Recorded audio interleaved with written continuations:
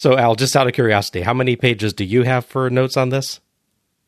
So with spacing, I have about 4.5. You want to hazard a guess of how many mine are? Go with 35. You're close, but 41. I was gonna guess 50 just for synchronicity's sake, but That would have been, I should have aimed for that. I think if I'd actually divided up the promos a little bit more, then I might have hit that. But I tried to condense the pages more than that. understandably so.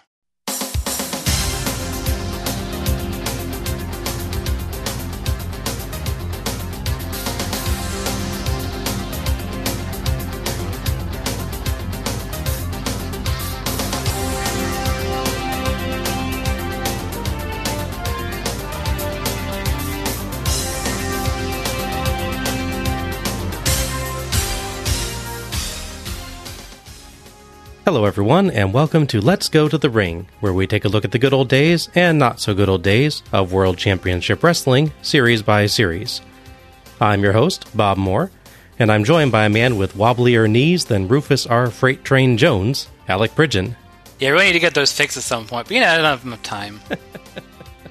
Figured I'd do a callback since this is episode 50. Fair enough, yeah. I'll go for that. How's it going tonight, Al? Good, how about you? I am absolutely thrilled because, as I noted, we have reached our 50th episode. Wow. It is mind-boggling to think that we have done this many. Right? Yeah. Our first episode, covering Starrcade 1983, was released back on September 5th, 2018. So we've now been at this for more than 4 years. Oh, wow. We've covered 5 complete series in the process, and next year we'll be starting on our 6th. It's been an amazing ride and a lot of fun. Mm-hmm. You have any thoughts on reaching episode 50, Al? I'm just amazed. I mean, I wasn't really keeping track of how many episodes we're doing. Obviously, we've been doing them straight for a while now, so obviously these things add up. But yeah, I didn't think, oh, wow, we're at 20, or oh, wow, we're at 30. It's just a thing we were doing, and now something we're at 50. Yeah, I think it only dawned on me, like at the start of the Hog and Road Wild series. I was like, oh, hey, my episode numbers in my folders are in the high 40s. Huh. I need to start thinking about what we're doing for 50 then. Thankfully, things worked out in a weird enough way that we did the series in the wrap-up and then hit 50. Could not have planned that, right? No. That's hilarious. We were on like a random Hog Wild or Road Wild show, and then, it's episode 50, apparently. Yeah. Well, tonight to celebrate, we wanted to do something a little bit unusual. So we're taking a look at the AWA show, Super Clash 3. In the process, we get to go back to the 80s, which, frankly, both of us really needed after so many NWO-era shows. Yes. And we get to have a reunion with quite a few of the folks who were on some of our earliest episodes. Perhaps most notably, or perhaps with most dread, the Boogie Woogie Man, Jimmy Valiant. Yeah, he's like the anti-DDP. Who, incidentally, is also on this show. Yes, that is true as well. So, how did Super Clash 3 come about? Well, let's say that it's the 1980s, and your name is Vern Gagne. You run the American Wrestling Association, the AWA. Yay. Mm-hmm. Now, it had a long, successful run, and coincidentally, you also had several long, successful runs as world champion. But in 1985, things aren't so good. A couple years ago, you had a falling out with one Hulk Hogan, who ended up leaving to go to a rival promotion, the WWF. And now, they've made him a megastar. Worse, they've grabbed a heck of a lot more people from your promotion in the intervening years. So what do? Well, happily, you formed an alliance, Pro Wrestling USA, with other promotions, most notably Jim Crockett Promotions, along with several other NWA-aligned promoters. It probably hurt your pride a little, considering that you split off from the NWA back in the 1960s, but it's important to form a national presence, especially since the WWF just held their first ever WrestleMania show, starring, of course, Hulk Hogan. Mm-hmm. So you and your NWA buddies created your first supercard, Super Clash. It goes over pretty well. You even get to have your title match, Stan Hansen versus Rick Martel, as the main event, over a clash between NWA champ Ric Flair and the very popular Magnum TA. Wow. Even if their match runs near 20 minutes and yours about a tenth of that. Unfortunately, the alliance falls apart not long afterwards. Reportedly, you're not happy that the Crockett's are trying to recruit your guys, and the Crockett's aren't happy that you disagree with them about how much money that you owe them. Oh. But you bravely forge ahead. It takes a couple more years, but in 1987, you're ready for another go at the big show, Super Clash 2. This time, you don't bring in any other partners. It's all AWA all the time, baby. Mm-hmm. You crown an excellent performer, Curt Hennig, as your world champion. Somewhat oddly, you do that halfway through your show, but it's all good. Until 1988 hits, and Curt Hennig goes off to, guess where? That's right, the WWF. Mm-hmm. So now it's 1988. Years of talent raids have taken their toll, but you still want to make your company a true rival to the WWF. It's time to bite the bullet and partner with other organizations again. This time, you opt for Memphis's Continental Wrestling Association, CWA, renamed the Championship Wrestling Association, also CWA. You even grant your world title to their Jerry the King Lawler. The World Class Wrestling Association, or WCWA, formerly World Class Championship Wrestling, WCCW, gets involved as well, and you bring in Powerful Women of Wrestling, POWW, for some variety and just to, get another acronym in there. Mm-hmm. Your goal? Super Clash 3, which should not only bring you national attention, but also cement a lasting alliance between you, the CWA, and the WCWA by unifying the AWA and WCWA titles in a match involving the CWA's Jerry Lawler and WCWA's Kerry Von Erich. AWA Super Clash 3 was held on December 13th, 1988 at the UIC Pavilion, now the Credit Union 1 Arena, in Chicago, Illinois, in front of 1,672 fans. Happily, we can actually do a direct comparison to see just how good a number that is, as Jim Crockett Promotions was in the same building for Starrcade 1987. Oh, right. Yeah. With 9,000 fans in attendance. Ooh. Ouch. Yeah. The UIC Pavilion reportedly holds about 9,500 people for wrestling or boxing shows, so Jim Crockett Promotions just about had a full house. The AWA, not so much. Not so much, no. You can definitely tell. Oh, yeah. On this show in many shots. They should have just tried to put the fake digital crowd in there like they did later. If only, man. That would make this the most epic show of all time, Yeah. I tell you. Super Clash 3 earned 45,000 pay-per-view buys. That actually beats Starrcade 1987's 16,500, thanks to Vince McMahon's massive sabotage play, as we covered on that episode. Yeah. But it is absolutely crushed by Starrcade 1988's 140,000. Wow. And what about the WWF during 1988? Their biggest show of the year, WrestleMania 4, got 485,000. Wow. And in just a few short months, 1989's WrestleMania 5, featuring the explosion of the Mega Powers, hits an amazing 767,000. Wow. So, yeah, well, we might like to say that there's 3 big 1980s wrestling promotions. It's not really much of a contest between them at the moment. No. Will the AWA find success and create a mega promotion to rival the WWF? To find out, let's go to the ring. We open with shots of the arena lights and the Super Clash 3 logo. Host Lee Marshall, there's a familiar face, Yeah. welcomes us to the show, referring to WCWA as WCCW. It varies all the time, honestly, and adding the CWF to the list of acronyms. That probably refers to the Continental Wrestling Federation, formerly Continental Championship Wrestling CCW, and Southeastern Championship Wrestling SECW. The alternative, I believe, Championship Wrestling from Florida was most definitely not aligned with the AWA at this time. No. Oh, by the way, if you want to really confuse things, there's actually 2 different CWAs in wrestling. Oh, of course there are. There's also the Catch Wrestling Association based out of Austria. Oh my God. Okay. Well, at least that one's from a foreign country, so Yes. it's unlikely to be involved in this. No. I don't think Otto Vons is going to show up on here. Lee throws to Larry Nelson, who almost immediately brings Lee over to discuss the title match. Lee has a great mullet. Sorry, I'll stop. I gotta get at least one per show. Larry and Lee both favor Jerry the King Lawler in the night's world title match.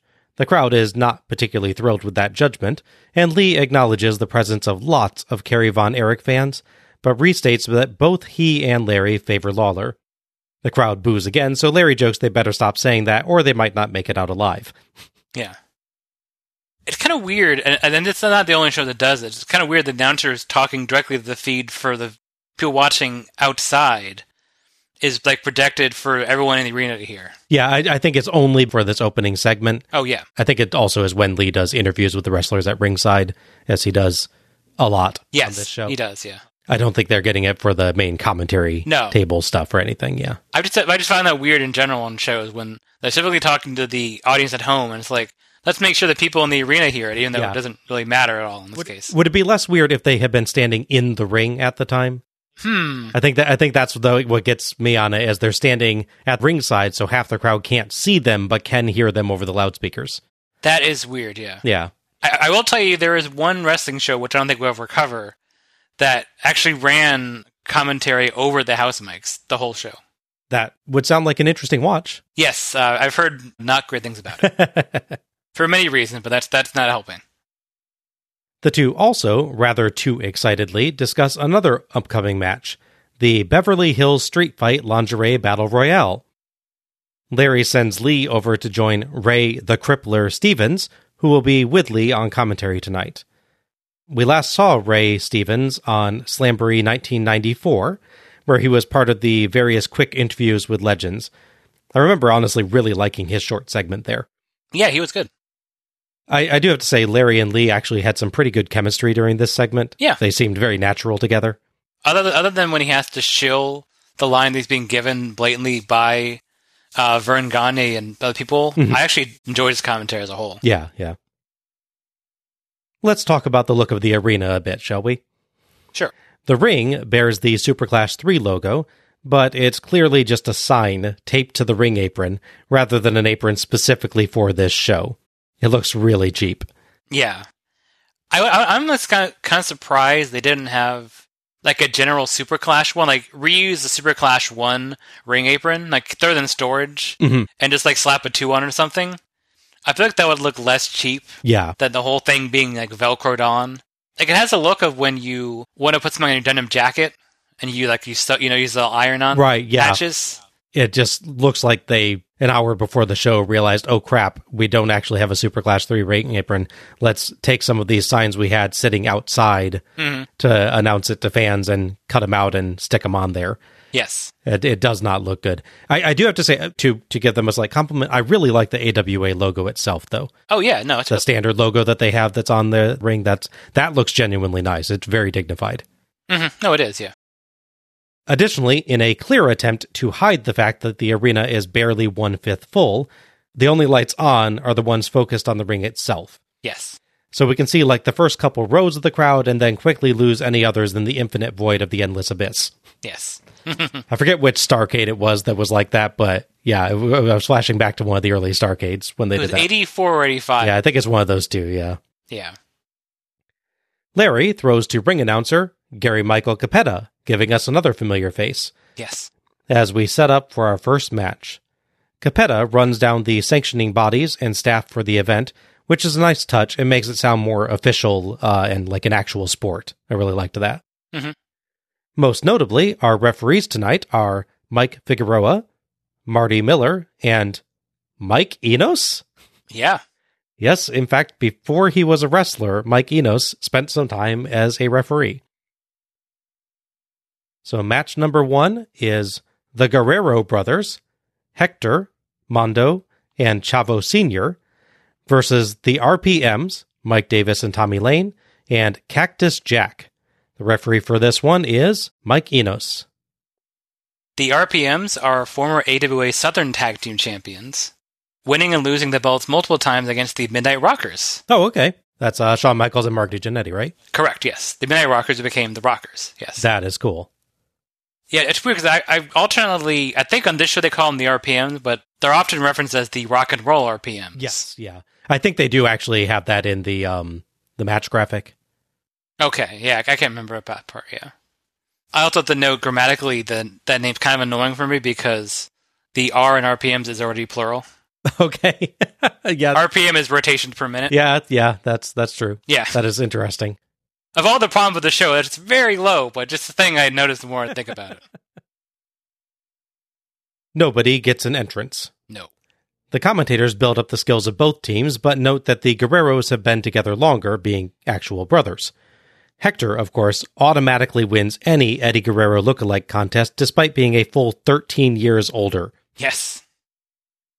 Somehow, the commentators go the entire match without ever referring to Davis or Lane individually, always just saying the RPMs. Yeah. So my apologies if I get the names reversed. I believe that the short-haired one is Davis and the long-haired one is Lane, but I could be wrong. I don't recall, but I think that's right. There's one point where one of them tags in, and I think it's Lee says, "Oh, and a tag too," and then he just pauses. And I'm pretty sure he doesn't know which one is which. Yeah. So he just kind of like pauses and then goes on with something else.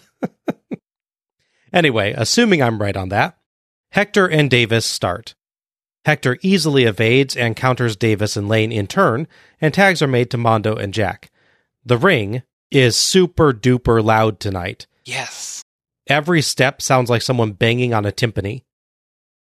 Mondo out-wrestles Jack, but Jack clubs him down, flings him outside, and follows, only to be flipped to the concrete by Chavo in a move only barely caught by the cameras. Yeah. Back in, the Guerreros take turns tagging in to jump onto Jack's leg. Hector and Mondo wishbone Jack's legs, though Mondo appeared to almost forget that spot. Jack finally tags Lane, and Hector tags Chavo. Chavo lands an impressive flying head scissors, but Davis is in to stomp Chavo to break up the scissors hold. I think there was an actual tag, but the camera missed it. Chavo dodges a double clothesline and takes both down with a crossbody, and the Guerreros take turns splashing both Lane and Davis, then knock down an entering Jack and pile on like a bunch of defensive linemen piling on a fumbled football, which is obviously not a legal pinfall, but was hilarious. It was a fun spot, yeah. Back to Jack and Chavo, and Jack gets Chavo in the RPM corner, where the heels trade in and out, beating Chavo up as Mondo accidentally distracts Enos with his protest. Chavo finally rolls away from Jack and tags Hector, who hits cool rotating dropkicks to each heel in turn. They're neat. He doesn't like jump and then kick. He kind of like brings his legs up in a kicking position already. Yeah. It's a really interesting way of doing dropkicks. Mondo joins the dropkick party, and finally everyone brawls. Lane holds Hector for a Davis clothesline, but Hector dodges and Davis nails Lane. Hector disposes of Davis and dives out onto him, and Mondo does the same to Jack, missed by the cameras, Yes. as Chavo hits a moonsault press off the top rope to Lane for the 3 count and the win. The Guerreros celebrate as Davis checks on Lane and Jack rages about the loss. Thoughts on this one? I thought this was a really fun, very chaotic opener. In many ways, it's funny because WCW finally learned the best way to open their shows was have cruiserweights wrestling these kind of matches. Yep. And so it's interesting that one thing AWA did seem to get right at this point, even if not from the same mindset, is having this kind of match open the show. Mm-hmm. Yeah. I also noted the similarity between this and WCW's like 96 through 99 roughly openers. Pretty much. Where they're really depending a lot on a staple of really good cruiserweights. Mm-hmm.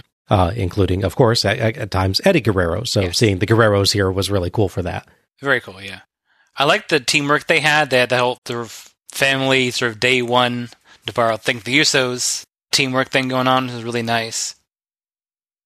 For me, the RPMs were fine, but it's not like an identity I could find of their like wrestling style. You know, there's not like the Andersons where they pick a body part, or you have the Midnight Express. Right, yeah. They do nothing wrong, but they're kind of just blank slates, at least in this match. Mm-hmm. Maybe there's like matches I haven't seen of theirs where they like more personal matches or like regular rivalries they have. But here, the RPMs and Cactus are mostly there to react, but do have decent teamwork spots. Mm-hmm. It's pretty basic 80s tag team wrestling, just with the 6-man component, so it keeps the pace a little faster. There's less slow down, stop for a mat, because there's always more people to do stuff. Mm-hmm. As you noted, the camera work misses that dive to the outside, which it's gotta be annoying if you're the person doing it. Yeah. Like looking back, hey, look what that guy did. And like, oh, didn't see it. Like, Dios mío. But yeah, it was a good match. Yeah, I agree. I thought this was quite a nice opener. The Guerreros are an excellent tag team that mix some amazing acrobatics with very good timing and tag team tactics, making for a really exciting performance.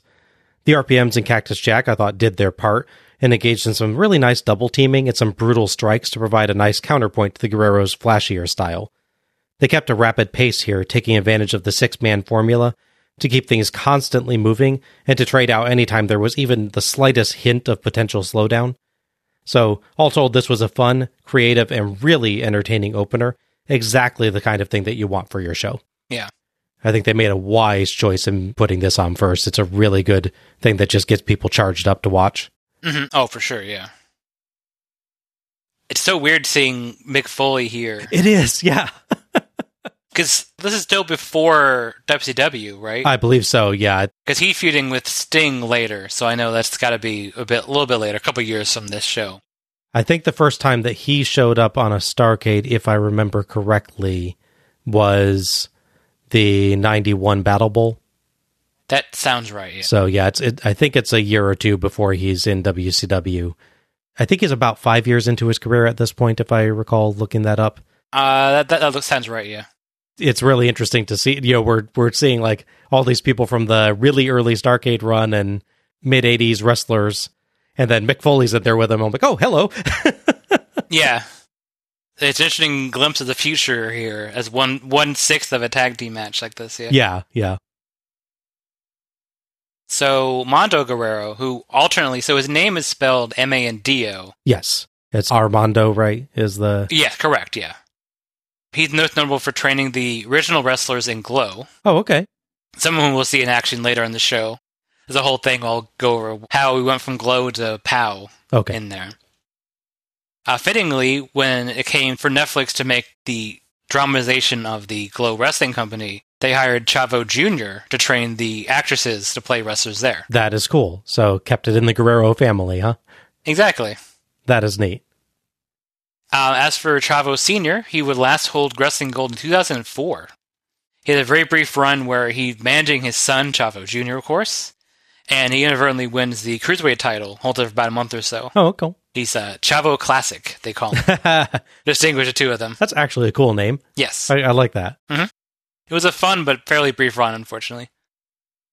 As far as Cactus Jack goes, he would take around the AWA and WCWA, winning the latter's tag team titles twice in 1989. He once won them with a guy named Scott Braddock, and the other time he won it with a guy named Super Zodiac 2. Okay. That's interesting. Yeah. He thought masked assassins were weird enough. Now there's not only a Zodiac, but he's a Super Zodiac, and he's the second one. Huh. Yeah. I kind of want to see a picture of what he looks like. Like, does he have a funny outfit, or is just a random, fat guy wearing a black mask, It's a 50-50 shot with 80s wrestling. It's either way over the top or it's really, really boring. Yeah. Mick Foley with Scott Braddock, I believe, is the last tag team champion for the WCWA before what happens when the company gets changed out. Oh, okay. So he's historically important to that company as well. Oh, that's neat. We cut backstage where Larry Nelson is with Nina, the POWW World Champ. Is it POWW? Yes, it shouldn't be. Yeah, well, I thought it was Powerful Women of Wrestling. It is, yes. But then they always say it POWW. Mm-hmm. Yes, that's correct. That's weird. It should be PWOW. Yes, it should. Okay.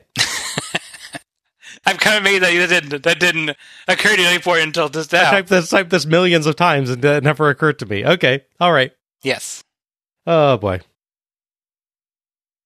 Larry says that Nina is favored in the lingerie battle royal. Nina says she's not sure she's favored, but she's definitely dressed the best, showing off her dress. She says the 10 grand would be nice for Christmas shopping, but she's more excited to just be here and see the action and excitement in the wrestlers. Larry asks her who her top opponent is. Nina says it'll be fun because there will be clothes flying and doesn't answer his question at all. Larry wishes her luck. Despite the subject matter and despite basically ignoring Larry's last question, Nina came off as a pretty nice person here. No, she does, yeah. She's full of praise for the performance she just saw and seems to really celebrate the Guerreros' win during the intro, which was kind of cool. Mm-hmm. She just seems thrilled to be here, so it was pretty endearing. Yeah. She is, of course, Ivory. Yes. Most people know from WWF and WB, yes. Yeah, neat to see some people in the earlier days of their careers on this show. Mm-hmm, for sure. We move on to our second match, which is a 21-year-old Jeff Jarrett versus flamboyant Eric Embry for Jarrett's WCCW or WCWA Light Heavyweight Championship. The referee for this one is Mike Figueroa. Embry and Jarrett are longtime rivals in the organization. Not even just this company. They compete across multiple companies due to the sort of open nature of these companies working together with their relationships. Mm-hmm. They would trade this title numerous times between them. I think 4 or 5 times I counted. I remember the exact number. Most notably, for me anyways, they had a big title match at AWA's Christmas Star Wars. Okay. Apparently that was a recurring thing they would do. They'd have shows, and they were just Christmas Star Wars, like Thanksgiving Star Wars. I feel like it's a copyright violation. Maybe? For sure. I mean, obviously they mean it's like a battle between their stars, but they also clearly want to put Star Wars on a poster, so you'll go, ooh. Yeah. They did it for a while without getting sued, apparently, so I guess it worked for them. Neither guy gets an entrance. Embry gets a nice sparkly robe and a misspelled flamboyant. They added a U. Maybe it's a regional thing. Jarrett gets an awesome sparkly jacket in red, white, and blue with a gold J on the back. He looks so young here. He's only 21. I believe he's roughly 3 years into his career. Sounds about right, yeah. His outfit, blue tights with red boots and no shirt, is massively better than what he's going to wear for much of the 1990s.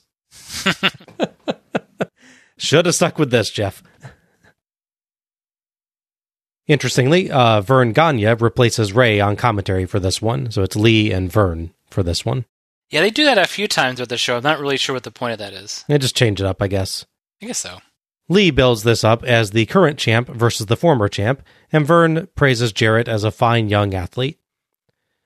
They prove evenly matched early on, trading hammerlocks and wristlocks and even countering each other's hip tosses so many times that they end up in the ropes. Embry shoves Jarrett, so Jarrett shoves him right back. Lee says it's like they're wrestling into a mirror. Jarrett works the arm a bit, but Embry clotheslines the crap out of him, looking satisfied. Jarrett dodges a second and hits his own, then goes for a crossbody, but Embry dodges and Jarrett hits the ropes hard.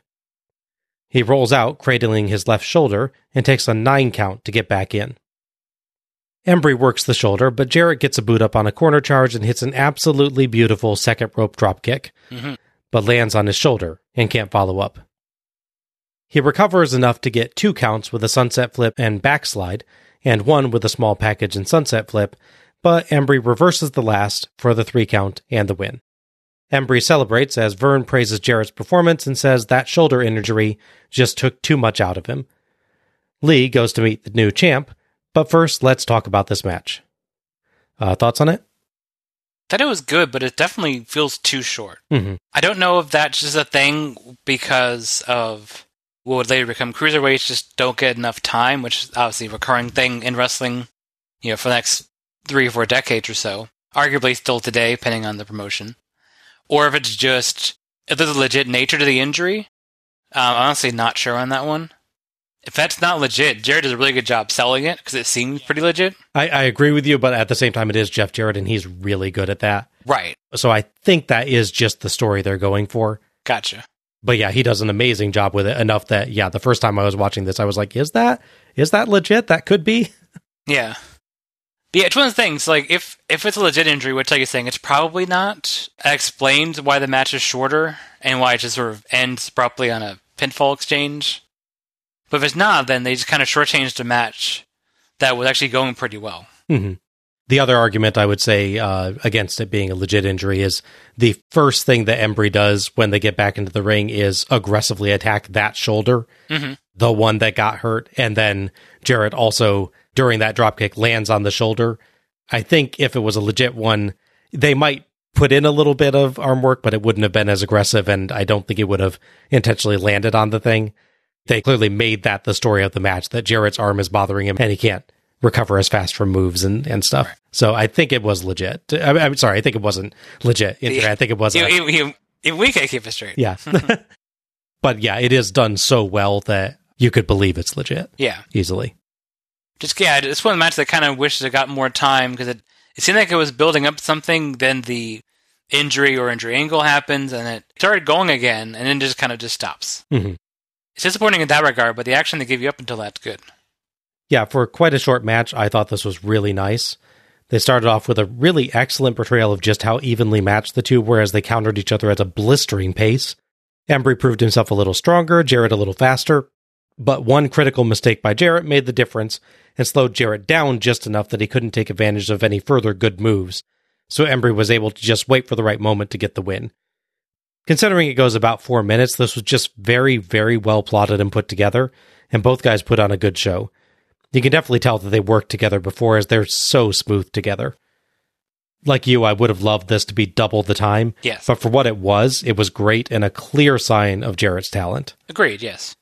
You can definitely see why this guy goes on to be a big part of the 1990s. Mm-hmm, absolutely. Eric Embry would actually drop this title 17 days later, so December 30th, to, of all people, Cactus Jack. Oh, okay.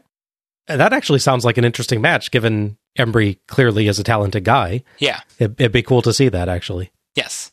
Yeah, so December 30th, he loses the title to Cactus Jack. However, in a rare inverse of a common thread through these shows, he would actually win the title back in January. Oh, okay. So I guess a January blessing instead of a January curse. There you go, for his part anyway, yeah. The belt itself would stop being a thing by May of 89. They just weren't giving it attention, and I think it's a problem with they're moving other people like him and Jarrett higher up the card. Mm-hmm. And unfortunately, it's, at this point, a light heavyweight title is deemed a low-tier belt, so once the regular competitors aren't fighting for it, they just don't care about it anymore. They didn't build up a new class of people to fight for it after the original class left. Exactly.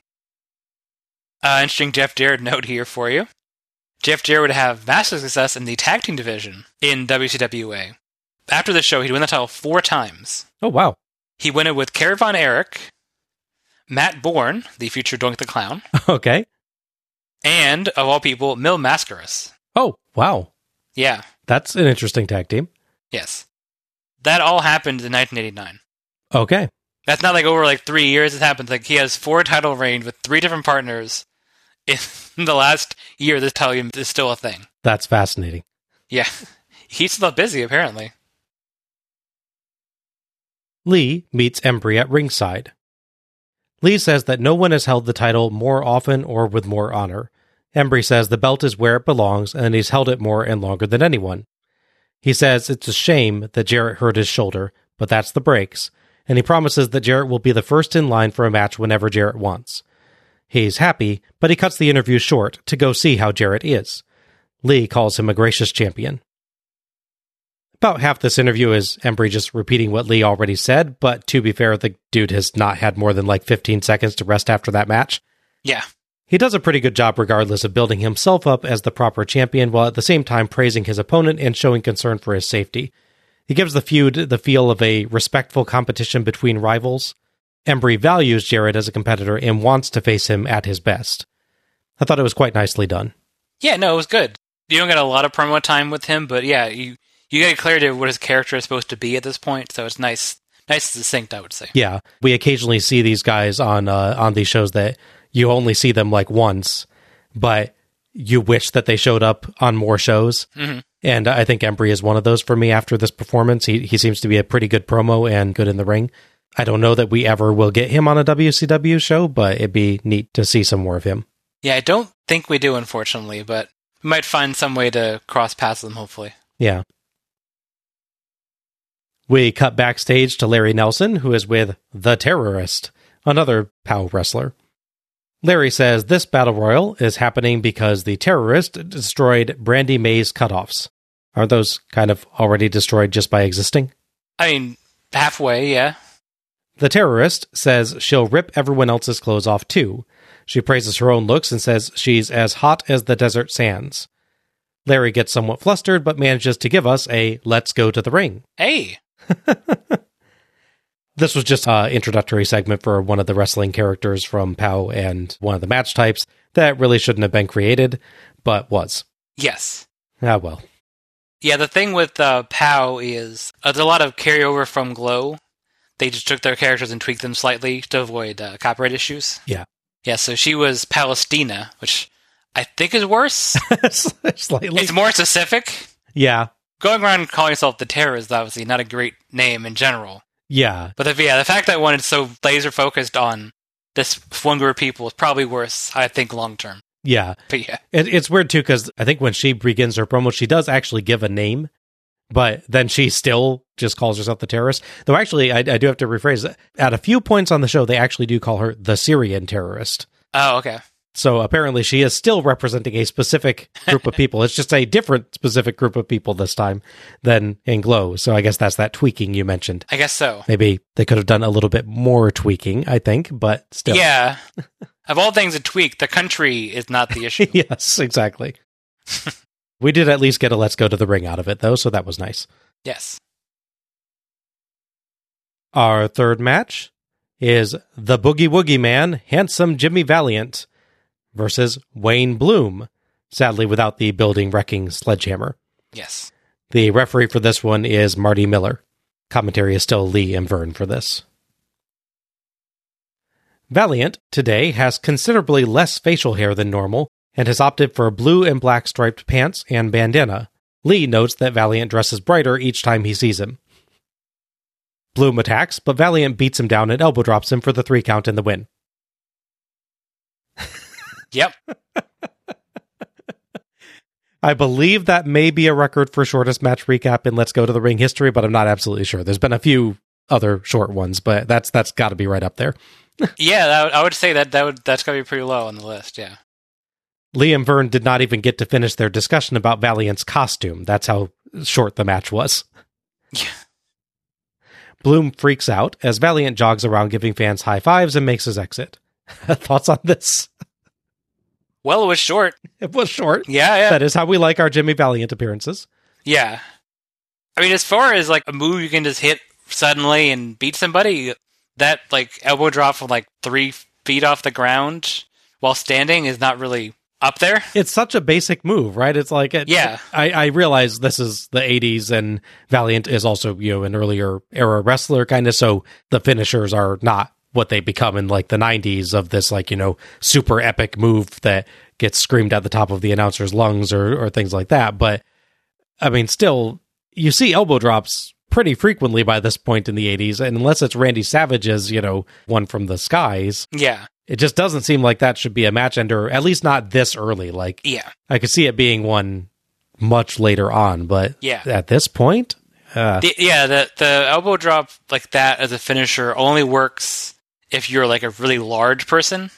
Loch Ness doing that, especially Loch Ness style where he drops the whole side of his body on you, that makes sense. Right, yeah. But Jimmy Valiant's a pretty normal-sized wrestler compared to the other competitors. If anything, I think Wayne Bloom is a little more massive. He is, yes. It's shocking to see him just like hit the guy a couple times, elbow drop him, and that's it. Yeah. It reminded me of a show we did, like the last series, where the one guy wins by doing like the sort of diving forearm shot, because that's his finish. But it's like 3 matches after Booker T does it. It's like 3 times as fast, and it's not even a finisher. Yeah. You're like, that doesn't make any sense. He's just better at it, I guess. But yeah, it's as far as Jimmy Valiant matches go, it's definitely the best, I guess.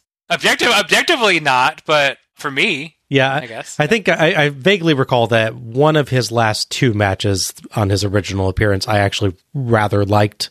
I don't remember which one it was off the top of my head, but I remember one of them was like, he's grown on me a little bit, and this was below that. But I know you and John like that tag one.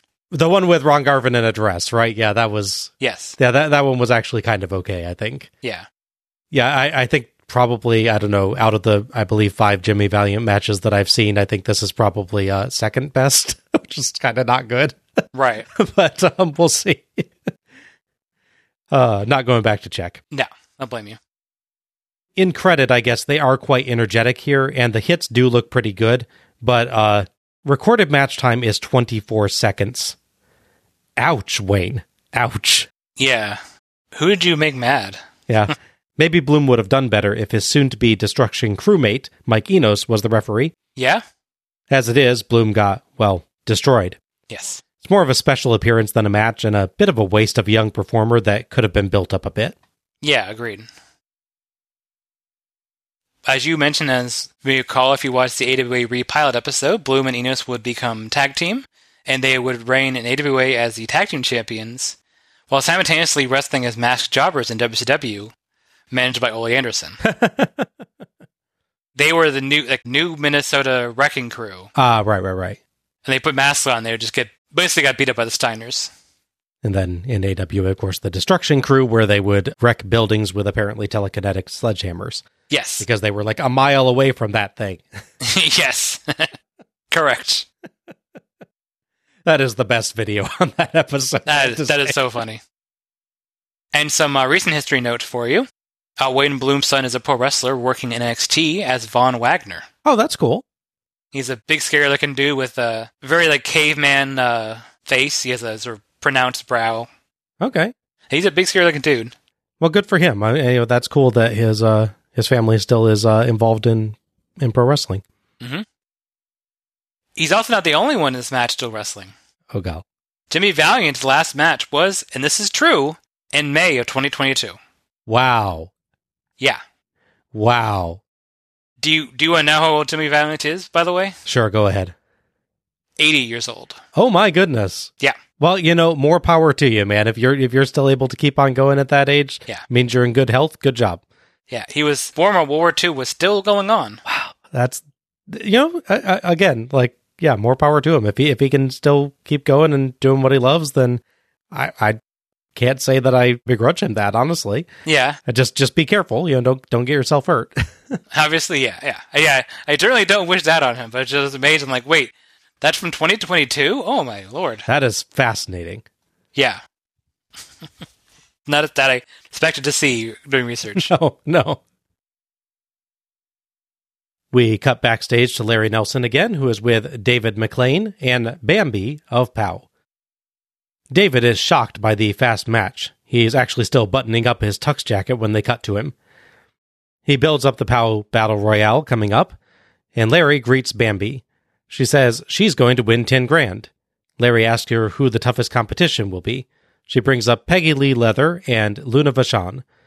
Larry calls her adorable, but also calls her an incredible athlete. David says Brandy May, not present, will get revenge for her ripped shorts on the terrorist tonight. Larry asks if Bambi is going after anyone, and she says Peggy Lee Leather for breaking a trophy, but Larry cuts her off as they're desperately out of time. You think they'd had time after the last match?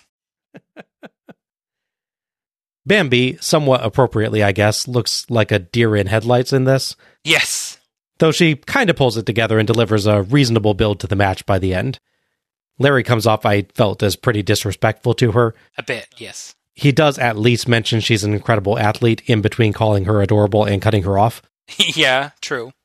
David McLean does not come off well here at all, chattering mostly about women ripping other women's clothes off, which, yes, is the match they're building up, but that's not an excuse, it's part of the problem.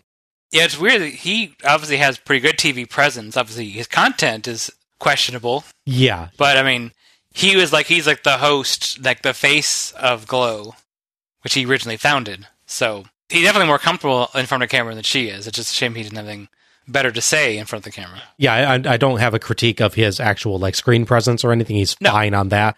I think if he had better content to go over, I would accept him as an announcer, an interviewer kind of role, or authority figure role, whatever. He's perfectly good on camera. Just what he's discussing is not great.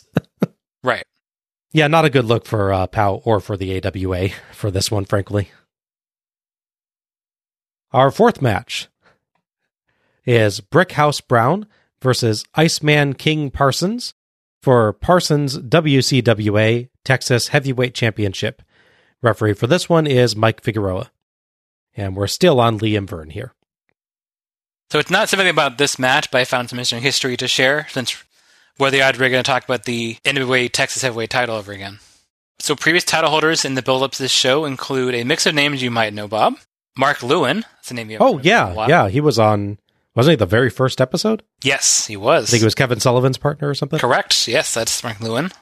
Wow. We also have the Dingo Warrior. That would be Ultimate Warrior. Correct. We also have Sting's buddy, Al Perez. Oh, okay. Former Texas Heavyweight Champion. And the name from earlier, Matt Bourne. Okay. Yeah, there's a lot of history with this belt. Doesn't seem like it's a lot of history like at the time. It's not like big names win the belts, but a lot of notable names that pass through or didn't have territories that become big stars. That is one of the interesting things in going back to watch the AWA shows and things in this era in general in any company is seeing the guys that will be big stars in the future or seeing them connected to things when at this point they're just starting out or they're trying out early characters and stuff, and then later on they'll hit the big time with something massive. It's neat to look back at the early years when they're either just getting their start in their iconic role or even in a role that's not going to work out for them, and then they find something later. Exactly. It's cool to see that side of their performances. Absolutely. Brickhouse Brown actually gets an entrance. No music, but we do at least see him walk to the ring. Both guys are wearing blue coats. Brown has more of a jacket with puffy sleeves and a cowboy hat, while Parsons has kind of a ringmaster look going on with a shiny vest, top hat, and cane. He also has a penguin on the back of his vest, because Iceman, I guess. Yes. He also has perhaps the single strangest haircut that I have ever seen. Yeah. His hair is shaved into 3 stripes, like combining hawk and animals' haircuts, but then the side stripes end in, no joke, dyed blonde pigtails. Yeah. I have no idea what was going on there, but I'm just glad that Dean Malenko got just the Iceman moniker, not the overall look. Let's put it that way. Yes. When a young Sting probably saw the blonde thing, like, I can make this work, but less stupid. Yes, yeah. No, I'm not saying the dye blonde rat tail is not still stupid. It's just, but it's less. It's less stupid. It's a qualified compliment. Yes. Brown, meanwhile, is absolutely ripped. He is. Yes. That guy has a good look. Parsons gets in Brown's face and shoves him, so Brown shoves him down. Brown gets a headlock, Parsons whips free, and Brown shoulder blocks him down. Iceman celebrates on a leapfrog, but Brown drop kicks him, and Parsons retreats. Back in, they repeat the headlock whip shoulder block, and Brown gets an awkward backslide for 2. Parsons retreats again, and Verne jokes that Brown almost put him on ice. Back in, headlock and whip, but Parsons counters with a knee strike this time, and earns 2 counts with a short arm clothesline and a very nice snap suplex. Verne, by the way, pronounces it suplex like Gordon Soley does. I was wondering if you would catch that. Yeah, I thought that. I'm like, oh, no. We're on suplex now. Brown gets his own with a high-velocity crossbody. Parsons decks him for 2. Brown back body drops out of piledriver and beats Parsons up, but Parsons asks for a timeout, but Brown just continues the beating and gets 2 with a flying body press as Iceman gets a foot on the ropes. Brown thinks he's won, and that gives time for Parsons to strap something to his hand and slug Brown and hide the object and pin him for the 3 count and the win. Verne disapproves of that trickery. He's not angry, just disappointed. Yes. Lee goes to chat with Parsons, but first let's discuss this one. So, thoughts on it? That was a pretty good, but it's also a pretty basic match. It feels like it's a mix of when you get a veteran, which I believe Parsons is at this point, and you have like a younger guy who you know like it has the look what you're going for. He just needs seasoning, he just needs time and practice. So you try to pick a basic match that can work to his strengths, like how they give Warrior short matches, or you put him with like Rick Rude. It's that kind of thing. Yeah, so if you watch this match, like if you've never seen wrestling, you might be surprised by certain things, but if you've seen enough wrestling, there's no like inversions of expectations here. There's no like surprises really. It's a good simple match that works. If you had the exact same match with people with less charisma and less presence, it wouldn't be good at all. Right, yeah. They slide by on a lot of that with style. Like the backslide, for instance, it's not the best execution, but the way they do it and like sort of the character they play it all, little details throughout make it a little better, sort of cover the fact that it's not a very great backslide. It would have been nice if they'd actually given Brown his big moment here. Mm-hmm. Because that's the thing we'll discuss with this show. It feels like they don't want to give away the big match finishes, and like they don't want stories to end on this show. This show is like designed to get you to try to like track down the other promotion shows or like live events. Yeah. It's just like sort of stalling. I can see that. It's kind of more the, hey, here are the feuds that exist in our various promotions. Mm-hmm. We're not going to do feud enders on this show. We're treating this, despite it being kind of our big show of the year, as the start of things, or the mid-feud, let's try to attract some more eyeballs. It's kind of the late 90s WCW thing where Nitro's the focus. Yes, agreed. It's a little more understandable here since this is a show that combines, like, what did the count come to, like 4 or 5 different promotions? Yeah. Technically, another one we'll cover later, yes. You can kind of see why they might have done the show that way, but it does mean that some people don't get their big moment on this show in the way you expect. At the same time, like if you give him Brown his moment, it seems like he has crowd support and he's got a look that could really sell and like you can get a crowd going.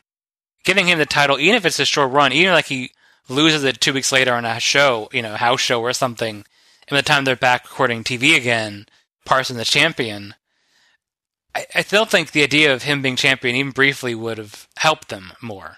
Yeah, I don't disagree with that. I mean, that's the thing that WCW runs into as well, is like, would it really be that much of a problem for the big thing to happen on your pay-per-view? And like, are you, for some reason, thinking that people would stop watching at that point? Or would they be like, that's great, now let's see what the next chapter is for this guy? Yeah.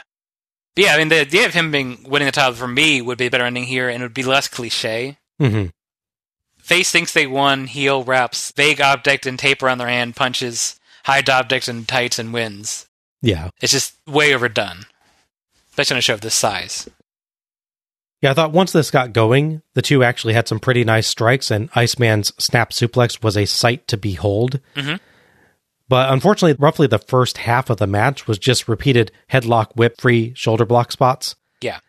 And there's a few sloppy hits in the latter half that drag it down a bit. It's still a fun little match, and it's clear that both guys have some talent. It just feels like this was a bit of an off night, and the match plotting could have used a revision or two. Brown actually would get to win the title, but it'd be in February, so no January curse for Iceman King Parsons. By the way, is his nickname Iceman and his name is King Parsons?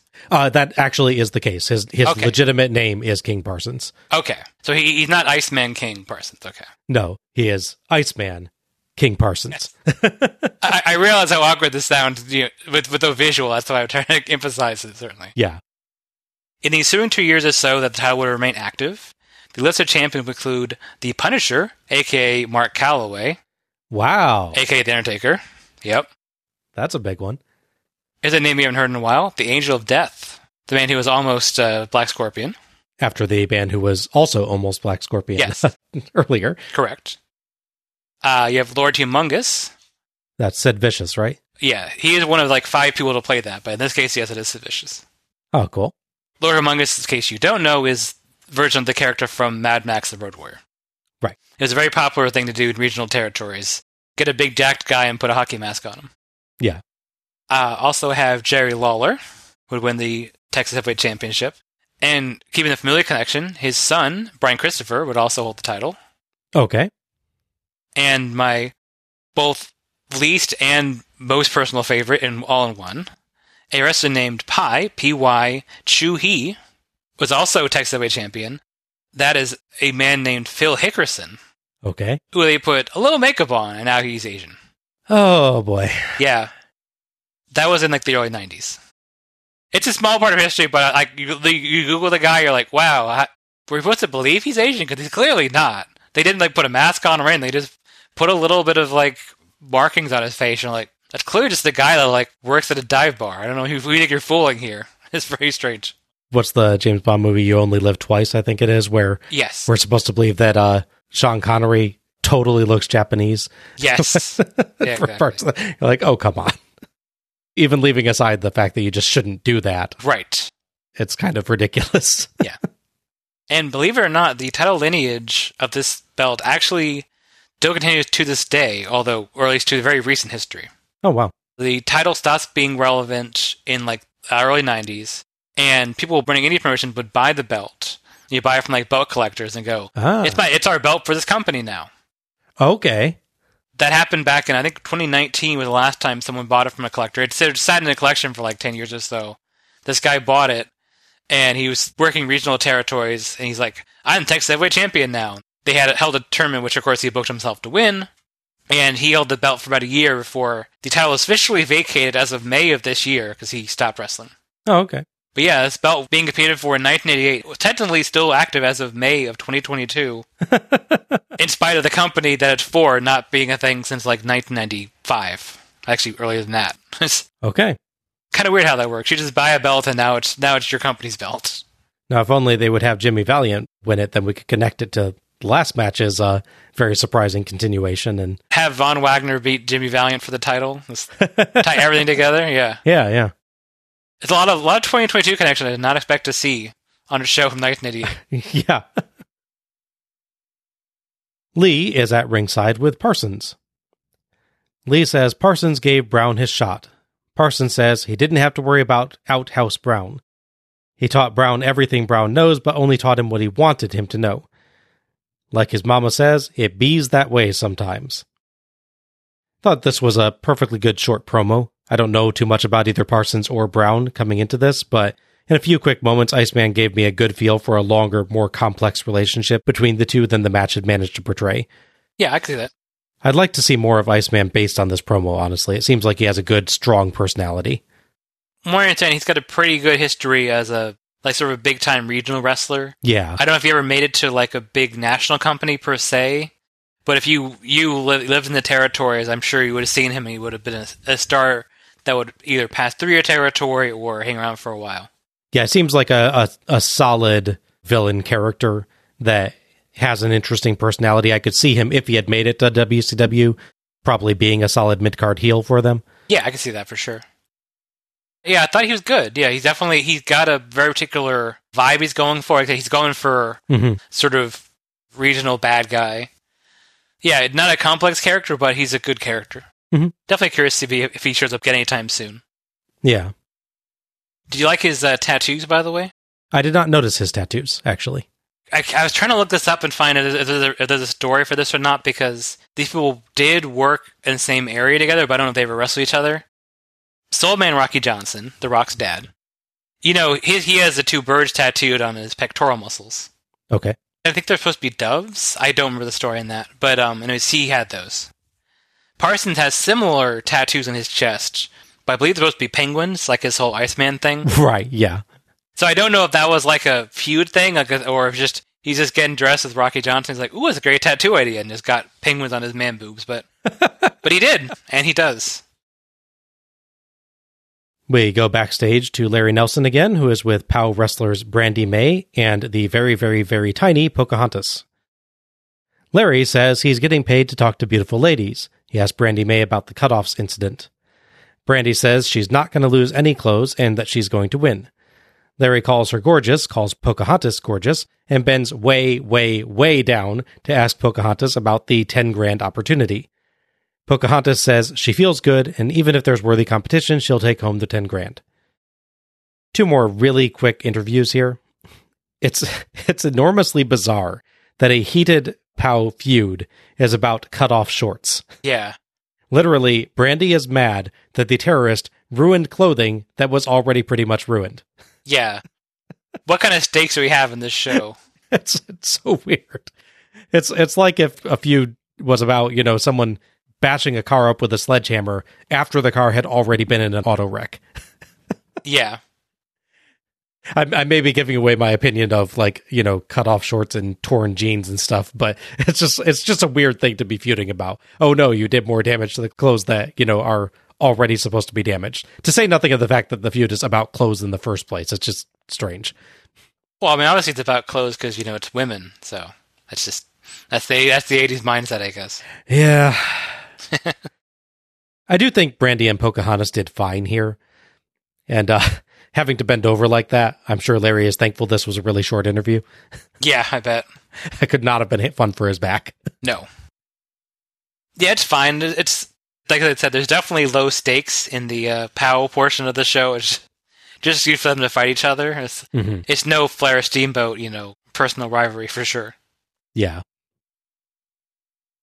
Our fifth match is Bad Company, 2Ds, Paul Diamond and Pat Tanaka, and Medusa Michelli with Diamond Dallas Page, and I think it's the terrorist actually in the background. They refer to her occasionally as the Diamond Doll, but it looks pretty much identical to the terrorist and is dressed the same way, so I'm pretty sure it's her. It might be. I don't recall that part. Opposed by the Top Guns, Ricky Rice and Derek Starfire Dukes, which is an awesome name, and Wendy Richter in a dual championship match for Richter's AWA World Women's Championship and Bad Company's AWA World Tag Team Championship. Referee for this match is Mike Enos, and commentary is back to Lee and Ray. Medusa became the AWA Women's World Champion back in late 1987, a title she won when the previous champion, Sherry Martel, left the company to go join the WWF. There's another one. Yep. 17 days before this show, they had a house show match where she lost the title to Wendy Richter. Okay. Richter, of course, is famous for being like the face of the rock and wrestling in WWF. Right, yeah. There's a rare case of a WWF performer coming to the AWA. Right. Mind you, in her case, because they literally screwed her out of the title. Yes. She is part of the original screw job. So understandably now hang on that company. Supposedly literally left, didn't even change. She just took her bag and left, right after the match, drove away. But you can understand. Oh, yeah, no, totally. As far as Bad Company, they've been holding the title since March. They last beat the Midnight Rockers for the belts. Okay. It's kind of a shame the Midnight Rockers aren't still on this show. That'd be nice, but... Oh, that would have been neat. Yeah. I get to reference them a bunch, at least. We get to see them. Did Wendy Richter ever team up with John Tenta? Because that would be the perfect tag team, Richter and the Earthquake. I didn't even think about that, but yeah, that would make perfect sense. Both Richter's women's title and Bad Company's tag belts are on the line here. This feels like a case of weirdly booking title match before the big show. Mm-hmm. This would have made more sense if they didn't have Richter win the belt barely 2 weeks before this. If it was all of them were on the heel side. Yeah, exactly. So the heels got to put all the titles on the line against the faces. Yeah. After Capetta intros the Top Guns and Richter, Diamond Dallas Page grabs a microphone, congratulating Richter on pulling off a fluke win for the women's title. He runs down other sporting flukes, including the Chicago Bears winning the Super Bowl, which incidentally refers to the year that Mongo McMichael was on the team. Oh. Fun coincidence there. Yeah. Page introduces his team and says there's going to be no flukes tonight.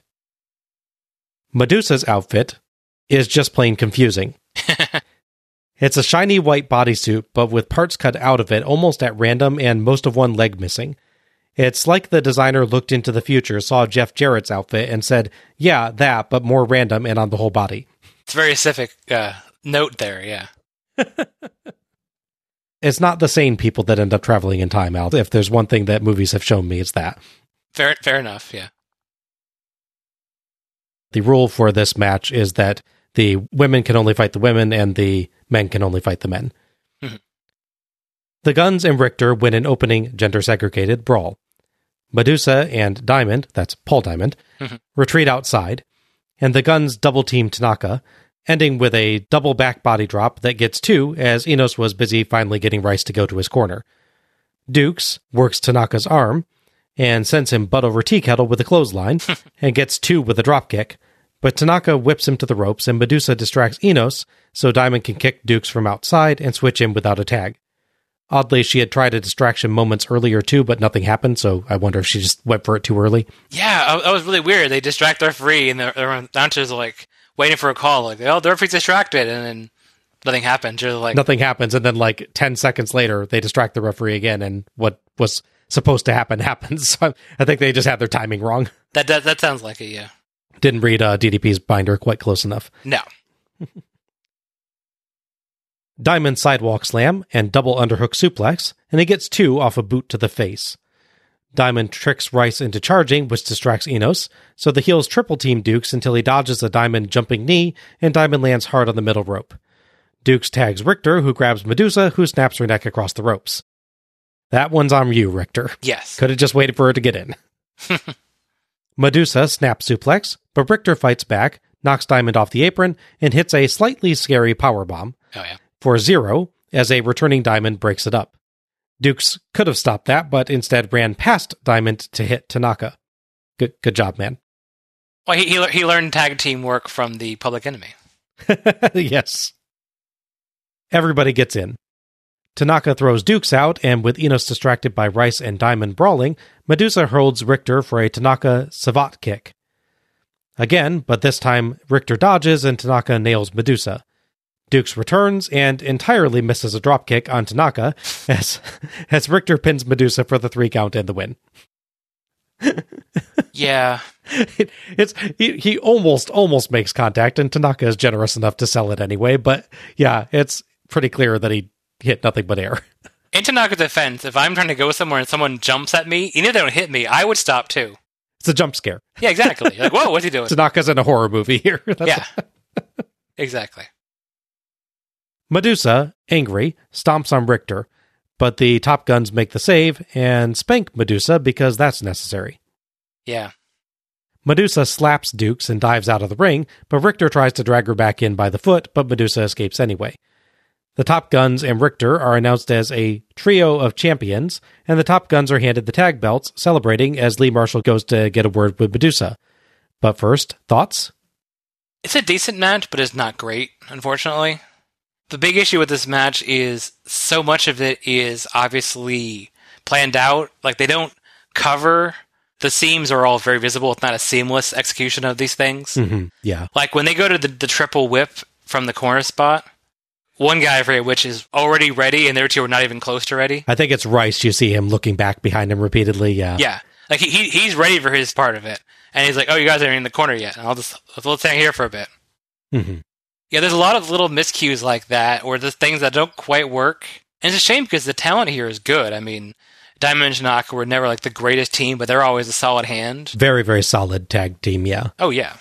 I can't think of like a moment where they're like, oh, they Corey messed something up. Like, oh man, I can't believe they're in this match. They're terrible or anything like that. No, yeah. And Medusa, of course, we both enjoy most of the time when she shows up on WCW shows. So. Yeah. I don't have a lot of experience with Winnie Richter because I was too young to be watching wrestling at this point, obviously. Mm-hmm. And I didn't get it until the Attitude Era, even then to get to that. But looking at history, I know she has a strong reputation as being a worker. Mm-hmm. She was one of the stronger workers in an era where women wrestlers weren't given a lot of time and focus, unfortunately. And as you noted, she's a very big part of the build to the first WrestleMania and the rock and wrestling stuff. So yeah. Aside from that one powerbomb that got a little scary, I think she was very, very solid as a performer. Yeah, I thought Medusa's snap suplex was I don't know, it was weird. It was like she was kind of low to the ground. She was, but I kind of liked it. Okay, it worried me for a second. For me, that one looked more stylistic. Okay. Where the powerbomb looked more like, ooh, this might be going wrong, but then they saved it. Yeah, I think you're right in that. But yeah, just like Richter's head is too close to the mat for my liking as I'm watching the spot go. I'm like, oh, okay, yeah. I can see that, yeah. It's slightly ironic, by the way, that Medusa is on the receiving end of a sloppy powerbomb this time. Yes. Considering, what was it, Starrcade 99, I was wondering if you remember that, yeah. Yeah. But that one courageous. That was frightening. Well, actually, which is the more frightening powerbomb? That one? The one in this show, or the Sid Vicious attempt to Kevin Nash? I think the Medusa one to Kevin Courageous is the scariest. Right. Followed by the Sid Vicious to Kevin Nash, and then this one. Okay, fair enough. Because this one, at least, I think she does like get her up there. It's just she's coming down kind of crooked, if I recall. Yes. So it doesn't look as much like she's potentially going to neck her. It's just kind of a sloppy one, not super, super dangerous looking. Yeah, the Nash one is scary because he's having trouble getting Nash up and rotated up into position. Nash is like upside down longer than you want to be. I'm sure longer than he wanted to be. And Nash is just being so long, it's kind of hard to get him above the ground if you're not able to get him like fully in the powerbomb position. Yes. I think those two on that show were very close. Mm-hmm. This one's not as scary as those for sure, but it's just a little bit scary. Really have to discuss the logic what was supposed to happen and what did happen at that finish. Pat Tanaka just straight up kicks Wendy Richter and just doesn't go down. Just Medusa's like, I'm going to hold you for a second kick, apparently, is the logic. Mm-hmm. And then the second kick hits Medusa right in the chest, and she's instantly knocked out. Yes. And obviously what happened is it's a miscue. Mm-hmm. So obviously the goal wasn't for Wendy Richter to completely no-sell a kick from... the kick that knocks out, yeah, exactly, yeah. But she just like takes it, like, yeah, what are you going to do about it? And then the second one goes off.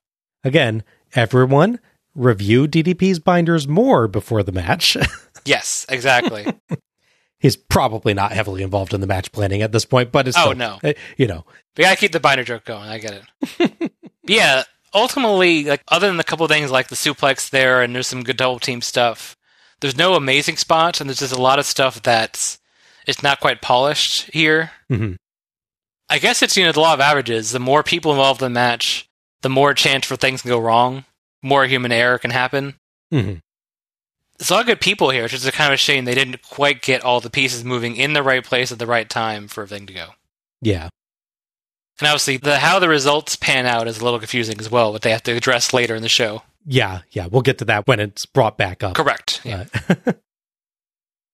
yeah, I thought this was a nice little match. It did feel like it was on fast forward the entire way, though, with vastly abbreviated versions of all the normal tag match parts.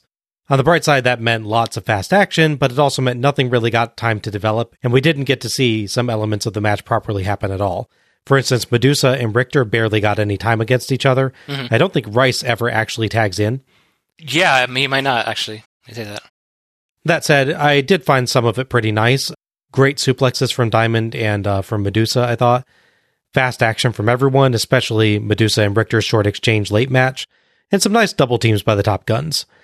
This was quite fun, but I really would have liked it to be about double the time so they could have played with the concept and the special rules a little bit more. Mm-hmm. For sure. Despite the confusion with the ending, Bad Company are actually still the champions. Yeah, apparently it wasn't made clear enough for either the referee or the announcers or somebody. Or the wrestlers, apparently. Correct, yes. Well, I mean, if someone hands you the belt, you're like, great, I accept the belt. I do. Okay. Yeah, sure. I support them in that one. But yeah, so Bad Company actually is still champions at this point.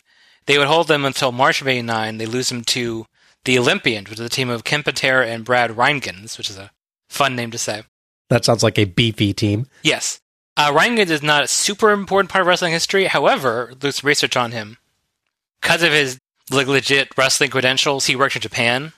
Mm-hmm. Like you remember those two Russian guys we saw way back in Starrcade that also worked in Japan because they were so good. They are so good, yeah.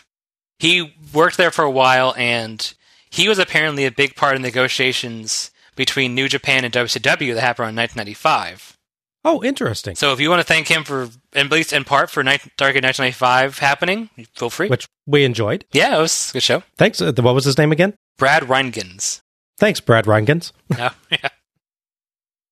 And just to get one more in here, the tag titles that are currently at this point held by Bad Company would be deactivated, you guessed it, January of 1991. So it's a year or so out, but it's still a January bad event. Yep. The Top Guns, sadly, would not get a comeback like Maverick did in this year. Had to work then somewhere. Yeah, I think that was legally required, yeah. Exactly, yeah. They actually split not long after the show to work as singles wrestlers. Oh. Rice would put on a mask and become the Unknown Soldier, while Dukes would infamously lose a loser gets painted yellow match. All of that takes place as part of the infamous 808 Team Challenge Series. Gotcha. And just to take everything full circle, Richter would remain champion until September, where she would, wait for it, leave the AWA. Lee Marshall goes to chat with a ticked-off Medusa. Lee calls Medusa the former women's champ, and Medusa demands his respect. He says he did call her a prior champion. Yeah. She says she didn't need a man in her corner, and she and Tanaka shout at each other until she slaps him and shoves Paige. Tanaka and Diamond shout that she's a loser.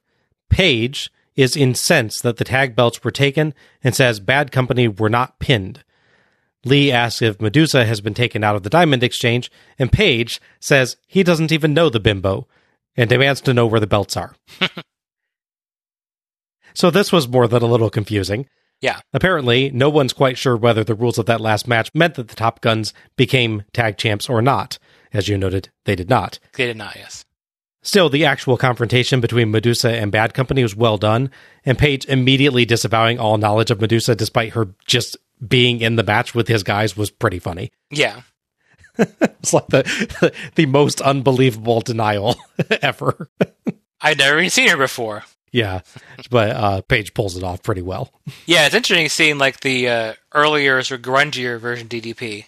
He actually does have a kind of neat look here, but you can definitely tell he's not yet a wrestler. Right, yeah. Yeah, that hair he has is like thick and very voluminous. Yes, he has good hair. I will give him that.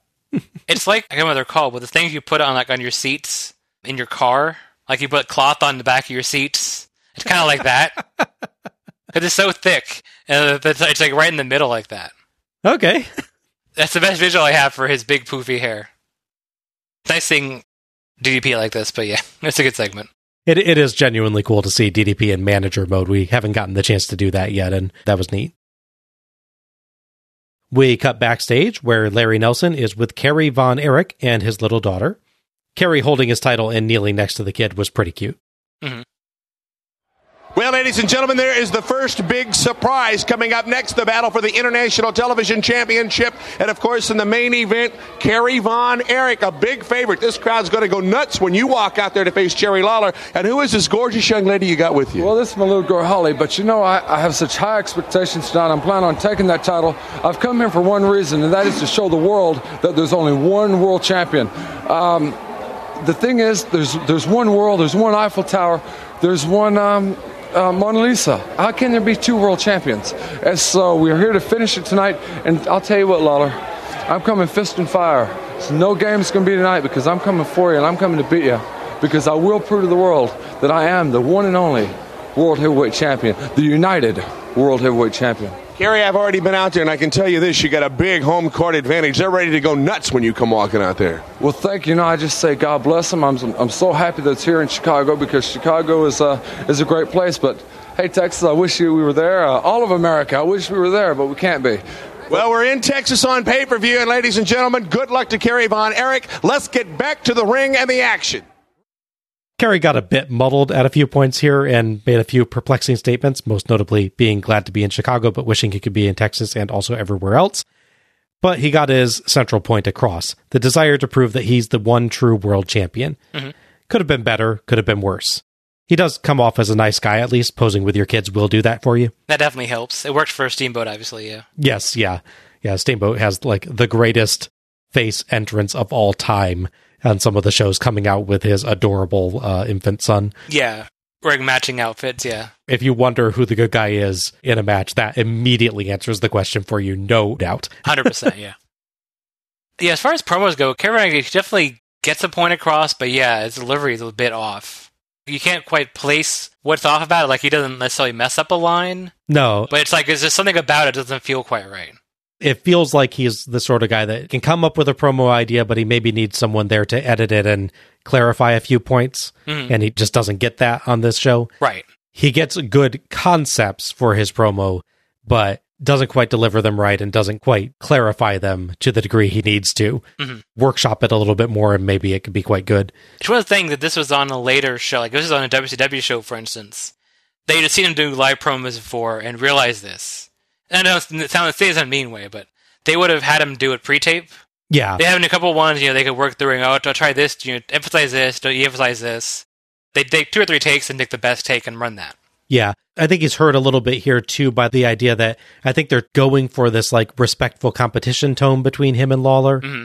And I think that maybe doesn't work as well for him as the couple other ones he gets on this show, particularly the post-match promo, as we'll see later. I think he's a lot better in. Yeah. Because he's able to just be showing genuine emotion. I can see that, yeah. Where with this, I think he's trying to go for a calm and respectful, and it just, you end up not feeling anything from him here, really. Yeah, it's a case of where they gave him promos with notes. He's more of a guy that works more like off the cuff.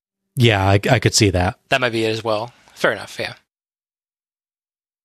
Our 6th match is Greg Gagne versus the man with the hands of stone, Ron Garvin, for the disputed AWA International Television Championship. International television? So what, you can only fight for it on the BBC? Yeah. Referee for this one is Marty Miller. And this one we are on Lee and Ray for commentary, as it would be just a tad too much nepotism for Vern to call his son's match. Yeah. maybe just a hair, yeah. To note, first off, AWA International is different from WCW International. Okay, good. They shared offices at one point, but, they didn't talk. I guess they wanted a mid-card singles title. I don't know why they went with international TV aspect of it. Very strange title for it, yeah. Right. Especially because it's not like they, from what I've read up on it, because it's a very short history, they didn't build it as an international belt, we're going to go to All Japan or something and have a bunch of matches, and it'll be Greg fighting these guys, and, for national honor or anything. It was just a thing they did on their local show. Yeah. So I don't know what makes it international about it at all. You kind of wonder if they meant intercontinental. They just got the wrong word for it or something, and then just, oh crap, let's just go with it. Yeah, it's very possible. Yeah, so the title was introduced in late 1987, and won by Greg Gagne over Adrian Adonis. Okay. He won the tournament via disqualification. Our hero. I don't know why his dad books him to win a title via DQ. I don't get that. Yeah. Sorry, son, I can't have you pin the guy, because people would say things. Beat him via DQ, and it's okay. In September, there will be a match between him and Ron Garvin. Technically, Garvin would win, but due to circumstances, was not able to find details on, because I can't watch AWA TV on the network /Peacock. I think at some point, one of the commentators does mention that they watched the tape, and it looked like Garvin used an object to hit Gagne, so I think that might be... I missed that then. The title is disputed at that point, and for some reason it takes till December to have a match to crown the new champion. Okay. I feel like there must be some story to this, or they just weren't taping shows. I don't know. It's weird that it's been held up for all this time. Nobody gets an entrance again. Just a quick announcement of the competitors, and we're off. They shove each other and brawl around. Gagne gets 2 with a back body drop, but Garvin lands multiple headbutts and sits down on a Gagne sunset flip for 2. Lee says Garvin has knocked out Ric Flair and Dusty Rhodes, each with a single punch. That probably happened at some point during their various angles, I imagine, but... Flair, I think they're referring to how he won the title from him. Probably, yeah. Back in 87, I think. Ray and Lee agree that they do not want to test the Hands of Stone themselves. Good call. Yeah. Gagne gets 2 off dropping on Garvin's arm, but Garvin wins a brawl with a headbutt and bites and chokes Gagne. Gagne returns fire with corner punches, and Garvin gives a good dazed look. Lee says we're 5 minutes in and they're both exhausted, which doesn't sound as complimentary as he must have thought it would. Yeah, right. Garvin small package for 2, but Gagne tries a crossbody-ish thing. Uh-huh. And they spill backwards over the ropes. Slowly. The ref counts, and Garvin smashes Gagne to the broadcast table, but Gagne sends him to the ring post.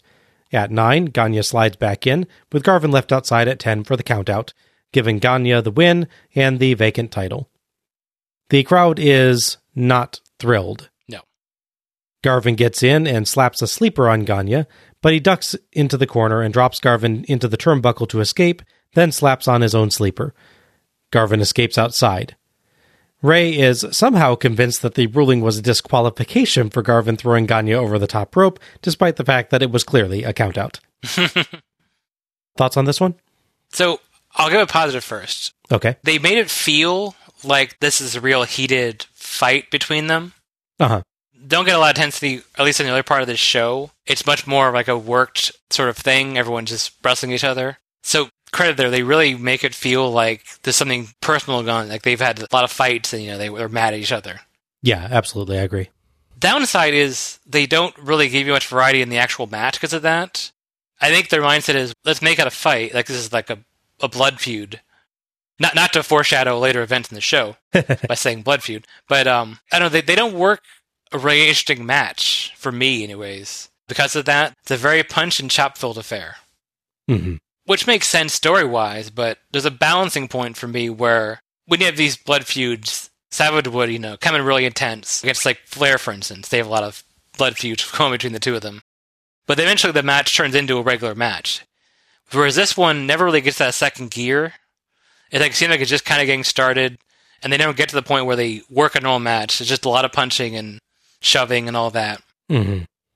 The ending is very awkward as well.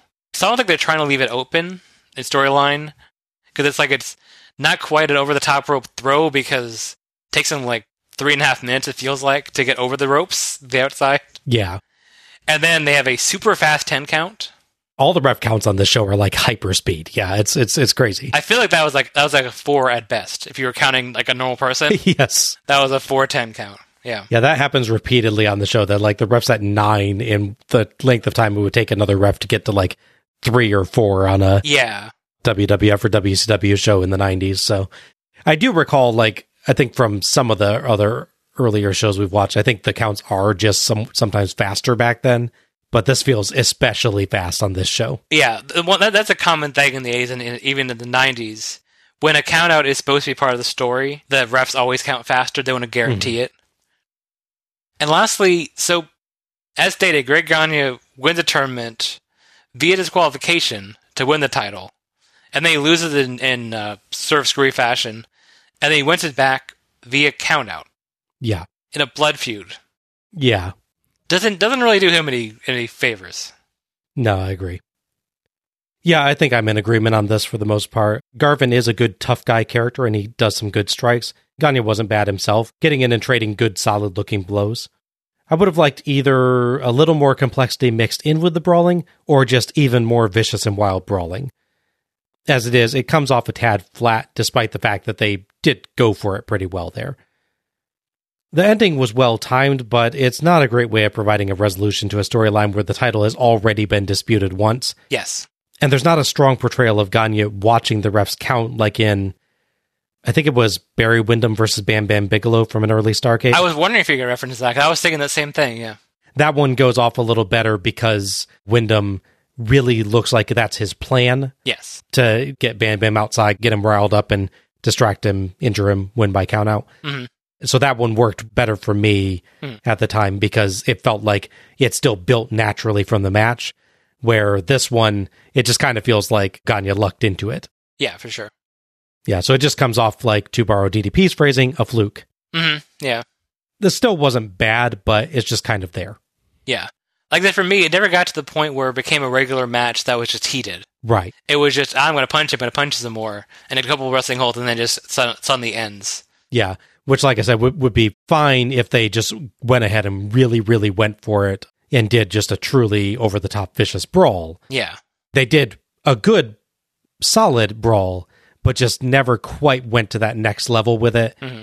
And like I said, also didn't ever turn it into a normal match. Yeah. So it kind of remains in first gear, second gear, maybe never goes all the way full.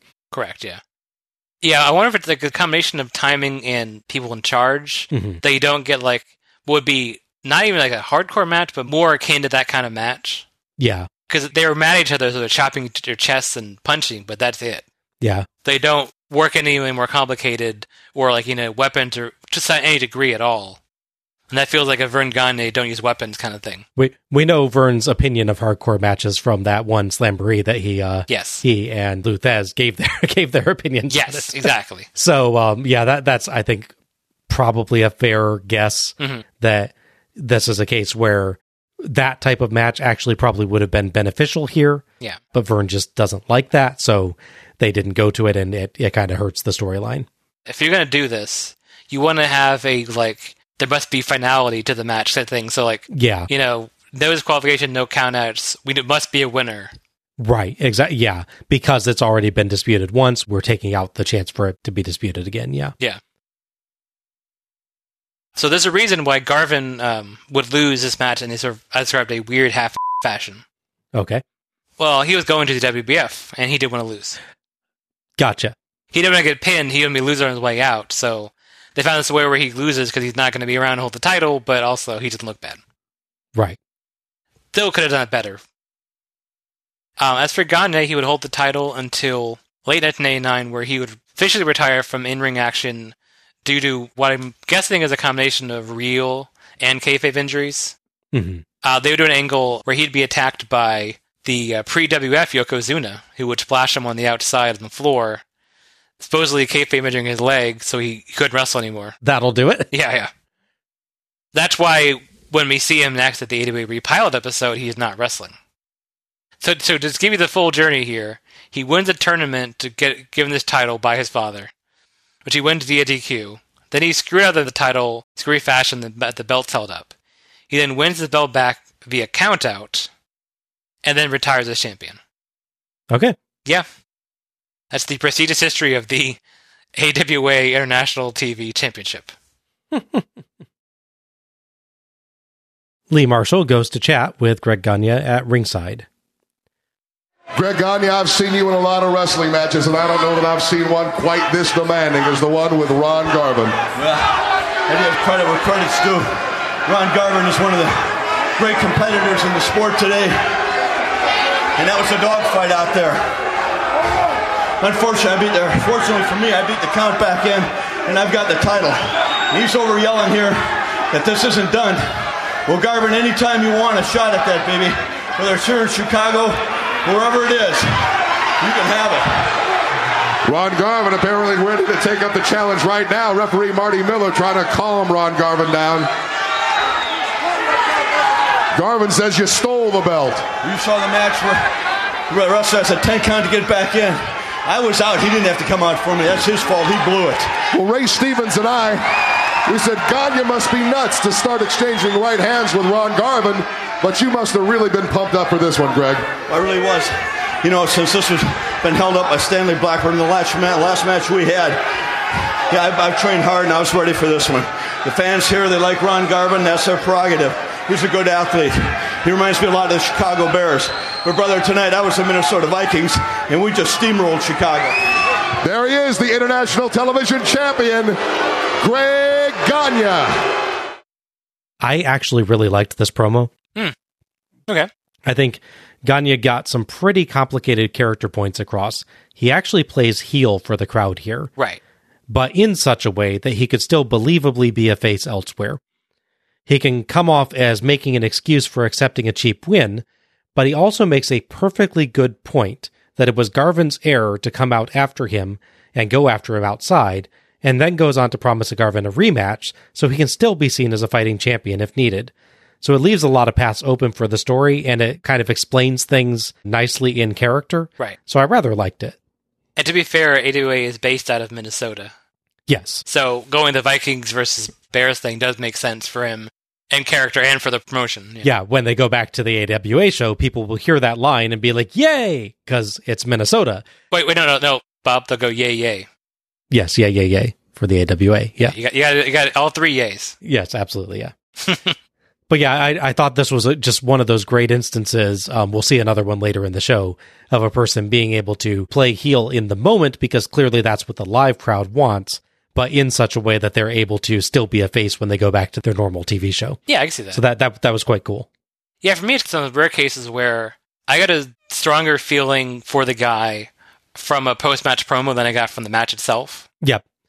Much like with Parsons in the earlier match, I felt that way about him, yeah. I didn't have anything wrong with Gagne's performance, as you said, in the match itself, but yeah, that promo has more nuance and detail than you would get in that match for sure. Yeah, what he did there in that promo is not easy to do. No. It's genuinely impressive that he was able to do it. I think my impression of Greg Gagne rose after seeing that promo. Yeah, it wasn't that bad at all. It was, like I said, a complex thing to try and get across in a short amount of time, especially after a match, so hey, fair play to him. Mm-hmm. We go backstage to Larry Nelson, who is with Jerry the King Lawler. Can I ask you about your strategy tonight? Obviously, he's had trouble with his leg. Is that what you're going for? Well, I'm going to tell you something. I've wrestled Kerry Von Erich a couple times in the past, and initially, that was my strategy. I thought, because I had heard from all sorts of sources about, of course, everybody knows that he had been in a serious motorcycle accident, had surgery, extensive surgery on his ankle, and I thought that would be the route to take. But I found out that either it's completely 100% well, or either he's devised a way to protect that leg very well. well. So I'm not going to come out here and say right now exactly what strategy I'm going to take, but I will tell you this. No, I'm not going to go after that leg because, as I found in the past, that's not the route to take with Kerry Von Erich. You know, he's a big man. He's a very strong man. He's got muscles in places where most people don't even have places. And that can be, and that is, I'm just going to give you that little bit of information that can be used against Kerry Von Erich as well as it can work in his favor. Ladies and gentlemen, the comments of Jerry the King Lawler as we await the main event. Let's go to the ring. Larry gives us another let's go to the ring there. Hey. Aw, Larry, I didn't know you were such a fan. I thought this was a nice promo by Lawler, showing him thinking over his strategy for the match. He doesn't reveal much here, and really, would you? Right, yeah. But I like the twist of explaining that he's not going for the most obvious weakness because he thinks that'd be too obvious to his opponent, too. I do also have to note, Lawler looks really good with the belt. He does, yeah. I will say it's funny, so, like I said, I started watching wrestling in 2000, so my experience with Lawler early on is really not him as a wrestler, he's just him as the announcer. Right, yeah. I've heard him make that line about muscles in places most people don't have places. Yes. So many times by different people. I know he used that about, what's his name, Chris Masters. Right. Which, if you've seen him, yeah, that definitely makes sense. Mm-hmm. He has a very similar build to Kerry Von Erich. So it's funny hearing him use that so much earlier than I'm used to, and as like a wrestler, yeah. It's just a Lawlerism. It's not an announcer thing. It's a Lawlerism. Exactly, yeah. It should kind of go without saying that Lawler is very experienced and very natural speaking in front of a microphone on camera. You can tell this is a man who's used to giving promos. Yes. And has a very good plan for how to do them, yeah. Exactly. And, of course, the story they're referencing with Kerry's leg, famously, is that after a serious motorcycle accident in 1986, his right leg was severely damaged, and doctors were ultimately unable to save his right foot and had to amputate it. Mm-hmm. Kerry continued wrestling with a prosthesis, and while a vague leg injury was acknowledged, as it was here, the amputation was actually kept secret. It was, yeah. He actually does an impressive job, as we'll see in the match later, of wrestling with this prosthetic. If you did not know, I don't think you would detect anything weird about his performance at all. No. And indeed, even knowing, I struggled to spot anything that led on to it. He does a really, really amazing job of disguising it. Yeah, the way the story is told, the people he worked with in the matches supposedly didn't know about it. Mm-hmm. Even to the point where he hit it, like he wouldn't take his boot off around other people in the locker room. He'd wait till they're all gone and he'd take it off. I've heard that he even would literally shower with his boots on. I would say I've heard that as well, yeah. Yeah. Just one of those strange but fascinating wrestling stories, right? For sure, yeah. Our seventh match is the POWW Street Fight over the top rope lingerie battle royale for $10,000. Referee for this one is Mike Enos. On the plus side, someone will definitely get paid on this show. But we'll talk about that later.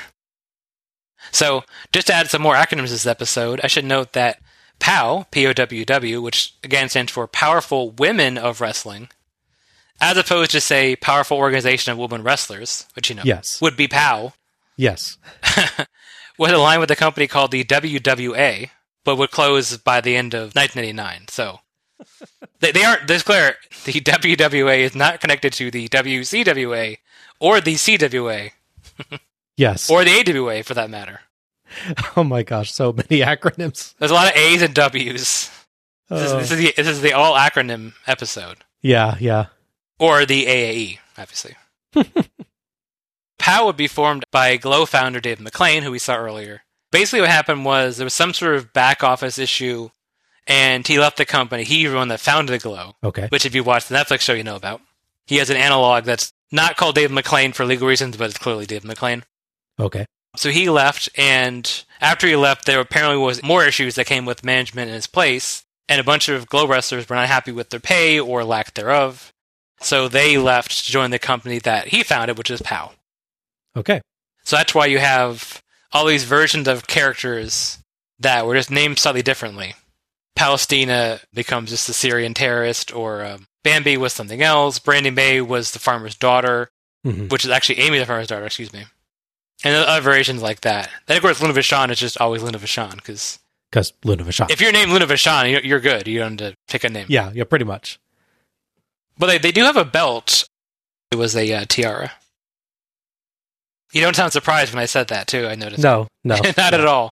But yeah, so that's where we are. Oh, boy. This is a part of the show they promoted heavily. Like, stick around, folks. It's coming up later. There's constant reminders whenever they are cutting to an interview or coming back from an interview. It's like, still to come, lingerie battle royale. And you're like, oh my gosh. Yeah, it's almost like it's a weird carryover of these people are used to running TV shows. Right, yeah. It feels like they're going to ads. Yeah, exactly, yeah. Like, I'm not going to cut away from the pay-per-view I'm watching. Yeah. It's not a channel. I'm good. Slightly strangely, the match title card shows over the top rope in quotation marks, which makes it look like they're saying that they're only saying it's over the top rope, but it isn't really. Our commentary team for this one is Lee Marshall and David McLean. According to Wikipedia, because they never actually bother to list all the participants on the show, our participants are Bambi, Peggy Lee Leather, Lori Lynn, Brandy May, Malibu, Nina, Pocahontas, and Luna Vachon. You can be eliminated either by being thrown over the top rope or by having your clothes ripped off to some unspecified degree. Charming. Mm-hmm. As this is a battle royale, I'm not going to try and give a full play-by-play of the action, but I'll try and hit the high spots anyway. Or what qualifies for those. I would say, if you found some, feel free. Terrorist is nearly thrown out early, but escapes. Lori Lynn is first out. Brandy May goes after the terrorist because, cut off shorts. Sure. People try to rip people's clothes off and brawl badly. Pocahontas is eliminated via, I guess, clothes ripping? Sure. Terrorist is put outside, but not over the top.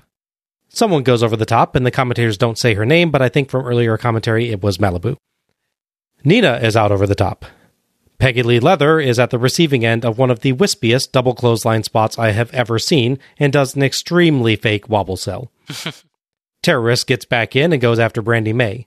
Leather joins her, but off camera something happens and Bambi ends up fighting Leather. Bambi does some perfectly acceptable throws. She's actually fairly good. Mm-hmm. Terrorist and Brandy May roll around on the mat. McLean weirdly proclaims that this shows why the terrorist is as hot as the desert sands. I have no idea what he's getting at. Bambi and Leather go over the top rope together. So we're down to Luna and Terrorist versus Brandy May. Brandy May tries to eliminate Luna, but Terrorist pulls her away. McLean says it's ironic that Terrorist and Brandy May, the reasons that the match was taking place in the first place, are still in it. I'm not sure he understands what that word means. Yeah. Luna goes up on the top rope, which is never a good idea in a battle royal. And indeed, Brandy May punches her and she falls out to the floor. Terrorist slides out under the bottom rope because we needed this to take some more time. Sure. McLean realizes he'd better check to make sure he actually brought the 10 grand check. Oh, good. He did. Goodness. I can't handle this drama. Terrorist pulls Brandy May's leg to trip her and gets back in. Brandy knocks her down and rips off large chunks of her outfit. The crowd chants, "Take it off." McLean and Lee claim that they're chanting Brandy May. That's not even close. Yeah, nope. Terrorist chokes May with a piece of her stockings. Lee's commentary sounds increasingly sarcastic as this goes on. Yeah. Terrorist headbutts May and dumps her over the top rope, but May lands on the apron, so Terrorist just boots her off for the win and the 10 grand. Terrorist celebrates, and McLean gets in and hands over the check. The terrorist says she never lies. One guy, literally one guy, tries to start a feeble USA chant. Oh, thoughts on this? I mean, so for all the hyperbole and all the qualifiers they added to this match description, it is a surprisingly dull match. It is. It's very, very dull. Because, I mean, there's a lot of bad representation of women wrestling you would get even up until, like, into the late 2000s when the division was not being treated well. And then people like, Trish Stratus and Lita and those kind of lady wrestlers really just became wrestlers and not lady wrestlers. Right. Even at that point when it was, Stacy Keibler and Tori Wilson, they couldn't work that much, but people booking these matches and running these shows knew to book the right length on these things. Right. They had these very brief, quote-unquote, titillating affairs kind of things going on, and that'd be it. That'd just be a thing to break between a big match and another big match. This match goes longer than the Greg Gagne-Ron Garvin match. according to Wikipedia, this match goes longer than any of the matches before it. Yeah. It's 8:36, and the second longest one is 6:35. Which this is 2 minutes longer than the opener, which way less going on. Mm-hmm. Yep. I don't think this is the worst Battle Royal ever, but I mean, I'm struggling to think of ones that are much worse. Yeah, I think it's important to qualify it because it's people with very limited training and not really set to work a match like this. So it's one thing when fairly untrained people do a match like this, and then like really good wrestlers just have a really boring, bad Battle Royal. It's a different standard. Battle Royals are not an easy match type to work. No. You've got a lot of guys in the ring, or in this case, girls. Sure. You don't have a lot of room to pull off your usual spots that you might be able to do. You always got to be paying attention to where everyone else is so you don't accidentally clock someone you're not supposed to. Right. And, there's a particular rhythm to a good Battle Royal that really takes experience and a good head for putting the match together to bring about. And obviously, it helps if you're doing one that's more like the Royal Rumble or something where you have a natural flow to it. Yeah, the truncated entrances, yeah. Yeah, it's harder to get a standard Battle Royal to a really, really just impressively good match. Yeah. But the ones that manage it, I think it really is a factor of just having experienced hands in there that can put together something more on the fly to handle the changing situations in the ring and know how to stay out of each other's way and everything. Yeah. It just feels like you don't really have that here. So I can't really entirely fault these performers. No. I think for the way this match goes, I think it's just a match that probably should not have been putting these people into, at least not without a lot more tutoring on exactly how this is going to go. Right. Go get DDP from backstage, have him plotted out, give some more binders, and maybe this will go a little bit better, but it's just a disorganized mess, but I don't think it's necessarily their fault that it's a disorganized mess. I don't put the blame on the people because they're working with this complicated situation, especially for them because they're just not experienced in it. Yeah. And they're thrown out there. And it doesn't help. I don't like the clothes gimmick in the first place. Yeah. But it also doesn't help with plotting out the match because that's such an indistinct ending condition for a wrestler. Yeah.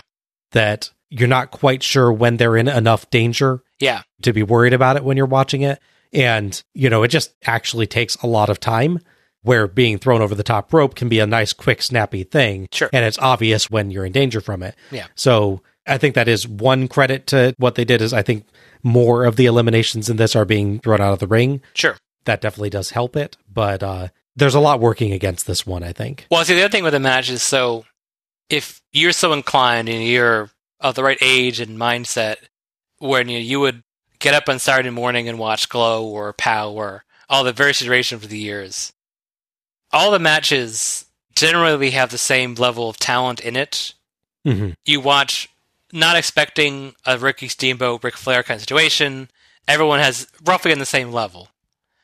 But then you put on this show where you have these really experienced wrestlers of a variety of backgrounds and countries, right, and territories. It looks inferior, yeah. Yeah. And it's unfortunate because, again, as you said, it's not these people's fault, but the contrast is there and there's nothing you can do about that. Yeah, yeah. Especially, you compare them to Medusa and Wendy Richter earlier. Yes. You have a direct comparison of what women's wrestling can look like if they're experienced performers, well-trained and everything, and then you bring in the POW crew and put them in a match that isn't a good one to show them off in the first place. Yeah. And they're kind of doomed by the concept. Yeah. They should have just done like an 8 or 10 person, whatever the right number be, tag team match. They just come in, each do a couple of things. Survivor Series kind of thing. Yeah. But just adding so many layers, no close pun intended, to something like this is just not going to make it better. Yeah.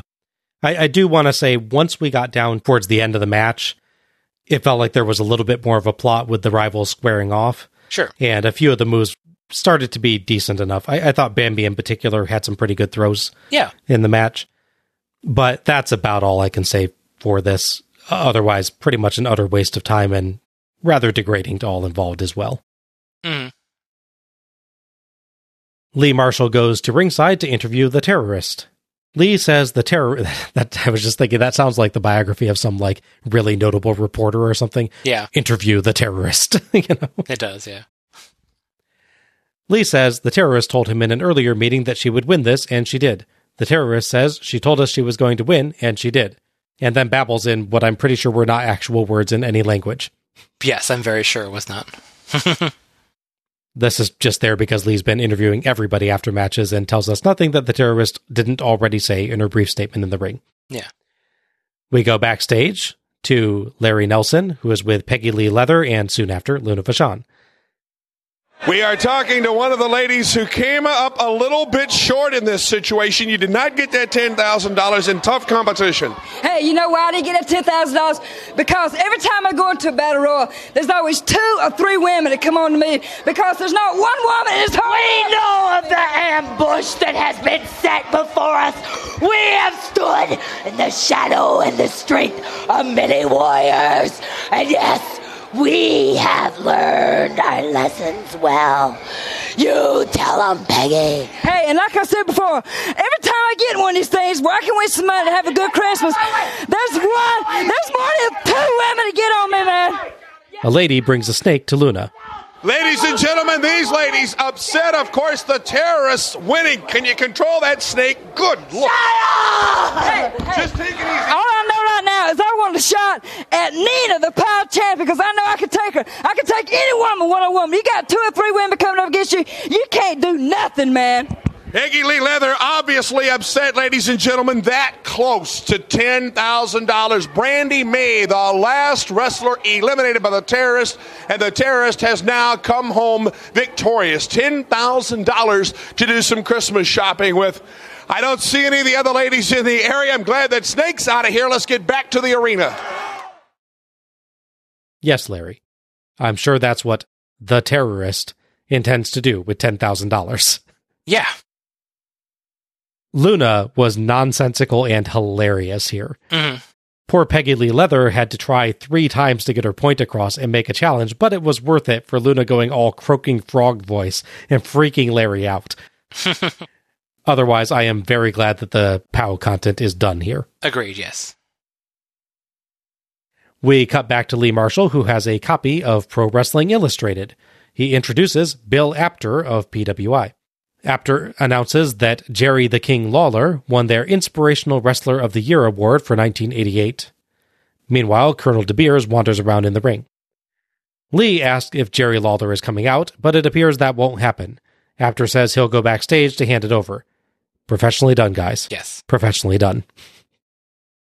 Backstage again to Larry Nelson, who is with Sergeant Slaughter. Larry asks Slaughter about the boot camp match's rules. Slaughter says there are no rules. He's bringing his helmet and combat boots and advises people who can't stand seeing pain to go to the fridge and do what they have to do. Huh? He's coming after De Beers.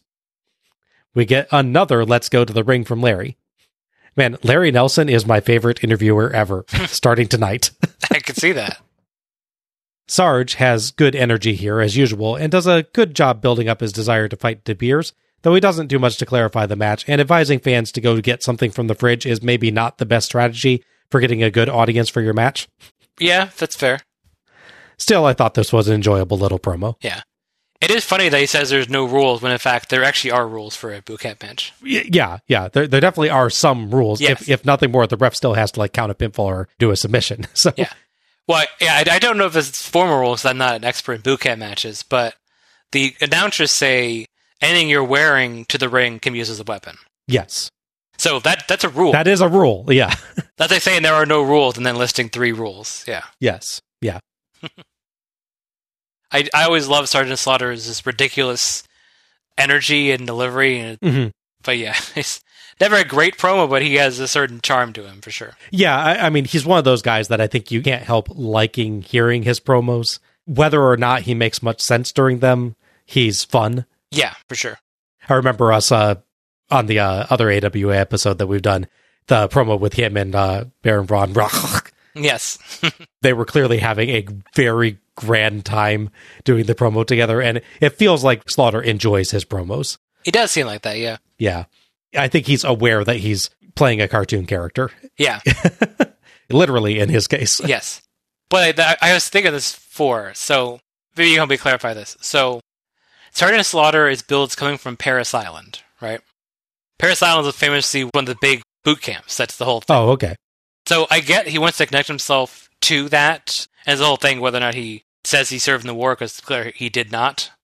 He's very pro-soldier, which is great. I have no problem with that, as long as he makes it clear that he's not speaking from experience, is all. He is a character, not Yeah. It's a line sometimes, it gets a little blurry with him, especially more recently. Okay, so, hear me out. So he's from Parris Island. So he was born there? Is that the idea? Like he was born on the base, and that's why it gets his DNA? Yeah, I could see that. His blood red, white, and blue, and... or I guess green and brown for the... That's possible. I mean, to be fair, like, you know, when people are announced as from such and such, it's not always referring to the place of their birth. It can be where their current residence is. Right. You know, there's a lot of wrestlers who's from changes over the course of their career because they moved. Right, yeah. But I like the picture that he was like actually born there. Yeah. Like raised there, and like that's why he has to do all this. So our 8th match is Sergeant Slaughter, misspelled, versus Colonel De Beers with Diamond Dallas Page in a boot camp match. Referee for this one is Mike Figueroa, and commentary is back to Lee and Ray. So the story is basically a pretty standard classic staple of 80s wrestling. It's America versus everyone else. Yes. They're all coming to get us because we're better and rah-rah and all that stuff. USA. Exactly. Yeah, so the pairing of DDP and De Beers does make a lot of sense if you think about it, because where else do a lot of people get blood diamonds from? Fair. Not sure they were going for that, but this is the 80s, and we are right around apartheid being dealt with around the late 80s, so... Yeah. I mean, that's why he's this character. It's leading into that. As far as actual story goes, they did an angle where Colonel De Beers attacked Sergeant Slaughter and sent him to the hospital. So, of course, Sergeant Slaughter is back for revenge. He's going to send him to the hospital in an itty-bitty-ditty bag. I knew you would reference that at some point. I love that line. Sorry, to the movie. That's so great. Itty-bitty-ditty bag. No one can say that line seriously. Even me. Yep. Made a good try at it, man. Thank you. Appreciate it. I know I don't have the bass for that voice, but I did my best for the energy, at least. Yeah. Capetta explains the rules. You can bring anything you want and use anything you want and wrestle anywhere in the building. The ref can only count pins and check submissions. In a funny bit, Capetta starts introducing De Beers, but as he starts to give his weight in pounds, DDP snatches the mic and gives the weight in kilos and finishes the introduction, then calls out Private Slaughter. Slaughter gets an actual entrance with actual music. He is, I believe, the only person on the show that does this. Well, yeah. De Beers attacks, and Slaughter's helmet immediately falls off, but he fights back, landing multiple blows with a riding crop. De Beers falls on the helmet, which could not have felt great. No. But grabs it and clubs Sarge with it. One person loudly cheers for De Beers. I'm not sure if it might have been someone who came out with him. Maybe.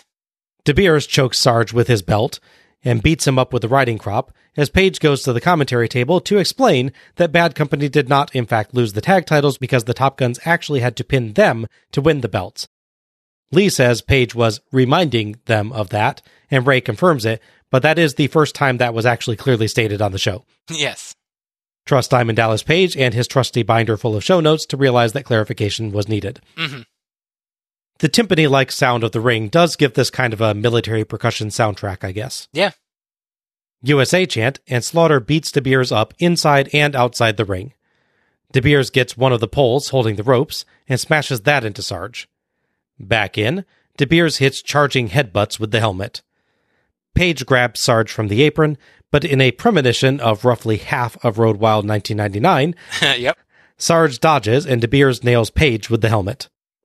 Slaughter cannon clothesline, and he headbutts De Beers with the helmet, which falls off. More helmet headbutts, and De Beers sells like he was shot with an actual cannon. Slaughter cannon and Cobra clutch on De Beers, and Page beckons for someone, but too late. De Beers is out, and the ref calls for the bell, awarding Slaughter the win. Sheik Adnan Al-Kaisi charges in, hitting Slaughter from behind and landing strikes. Slaughter fights off the heels, locking the Cobra clutch on Al-Kaisi, but De Beers clocks Sarge with the helmet, and the Iron Sheik runs in. Together, the Sheiks and De Beers beat up Sarge. Iron Sheik stabs Sarge with something. Mike Enos runs in, but Iron Sheik reminds him that he's a referee today by slugging him and unceremoniously dumping him out. The Guerrero brothers make the save, but Sarge doesn't realize and takes a swing for Chavo, then chases after the heels, but the Iron Sheik escapes before Sarge can lock on the Cobra Clutch. Mondo finally gets Sarge calmed down, and Hector raises his arm at the announcement of his win. A dot matrix sign in the crowd proclaims that Slaughter rules. Thoughts on this one? That was an okay match. Obviously, you gotta know going into a match like this that it's not gonna be a technical match. It's gonna be punching and kicking and a lot of weapon shots. Yeah. That said, there's a certain, I want to say unintentional comedy to the match, where so much is built around the helmet as this, like, super dangerous weapon. Yeah.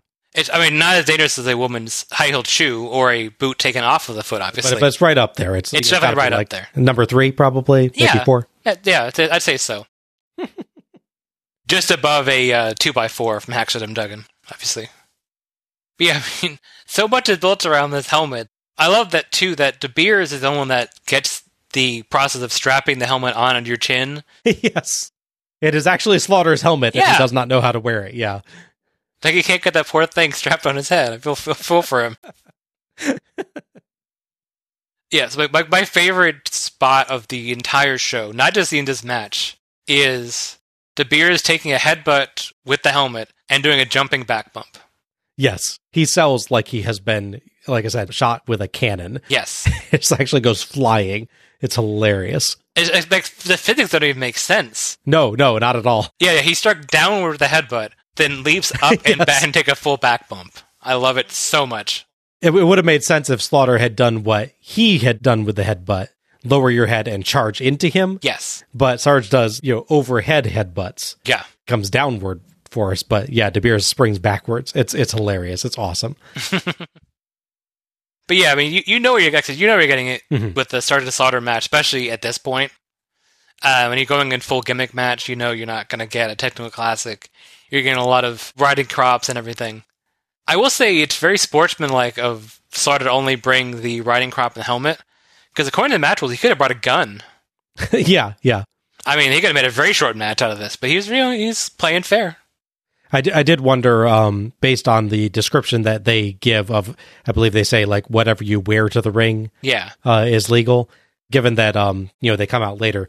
Would it have been legal for Al Casey and Iron Sheik to interfere if, like, De Beers carried them to the ring? Oh, yeah. Like, was they like Papoose or whatever it is? Yeah. Where you have to have the baby strapped to your back kind of things. That is a weird mental image, man. Thanks. Yeah, you're welcome. Yeah, I think I'm in agreement. This was just people battering each other in a basic manner with weapons, but it was on the show to be something different, and it succeeded in that. Mm-hmm. I do appreciate they had a few creative uses for the helmet, and they went at it pretty well with their strikes. That is about all this really had going for it, but it's not an awful watch, and it is quite short. Yeah. Getting back to what we said about the Gagne versus Garvin match. Yeah. If you mixed these two matches together... Yeah. I think you actually might have gotten a better whole, because I think Garvin and Gagne do a little bit better with the basic brawling, but Slaughter and De Beers have some more creative spots in that actually involve some, weapons and gimmicks and stuff. Mm-hmm. If you melded those two together, you'd have a pretty good hardcore-ish match on the show. Yeah. Without going, like, super hardcore at any point. And honestly, it wouldn't be too hard to work those together, because early in his career, one of the gimmicks they gave Greg Gagne was... Oh, right, yeah, Rambo. Yeah, he was Rambo. He was trained by Sergeant Slaughter. Yeah, you actually could have put them in a tag match. Yeah, I didn't think about that. Exactly. Despite that, though, I do have to say, the most genuinely interesting thing about this match was Paige taking time out to clarify the ending of another match during it. True. Yeah. There's a weird aspect to this, too. So, the ending part where those two guys come in and attack him, they have a line about Iran and Iraq working together. Yes. They literally just got through an 8-year war against each other. Yeah. It gets more uncomfortable than that when they do a promo later in the show where they both hold up a flag with Iran on it, despite the fact that, again, as you said, Iraq and Iran were just through a war. Yeah, it literally ended in August of 88. They'd been fighting for, I believe, literally the entirety of the 80s to this point. Yes, correct. I mean, I guess wrestling brought them together. That's something. Sure, okay. That's why I try to put a positive spin on it. And I will say, as you noticed, it's funny that DDP falls for the same manager gets on the ring apron and the attacking goes awry that he himself fell for in 1999. Yeah, didn't learn a thing, DDP. No. Maybe when he got knocked down, that page fell out of his binder, so he forgot about it. Oh. His memory is linked to those things, and, Someone with like actual video editing skills, so not me, could really have fun if you could like do the split screen. See if the timing's right and everything, yeah.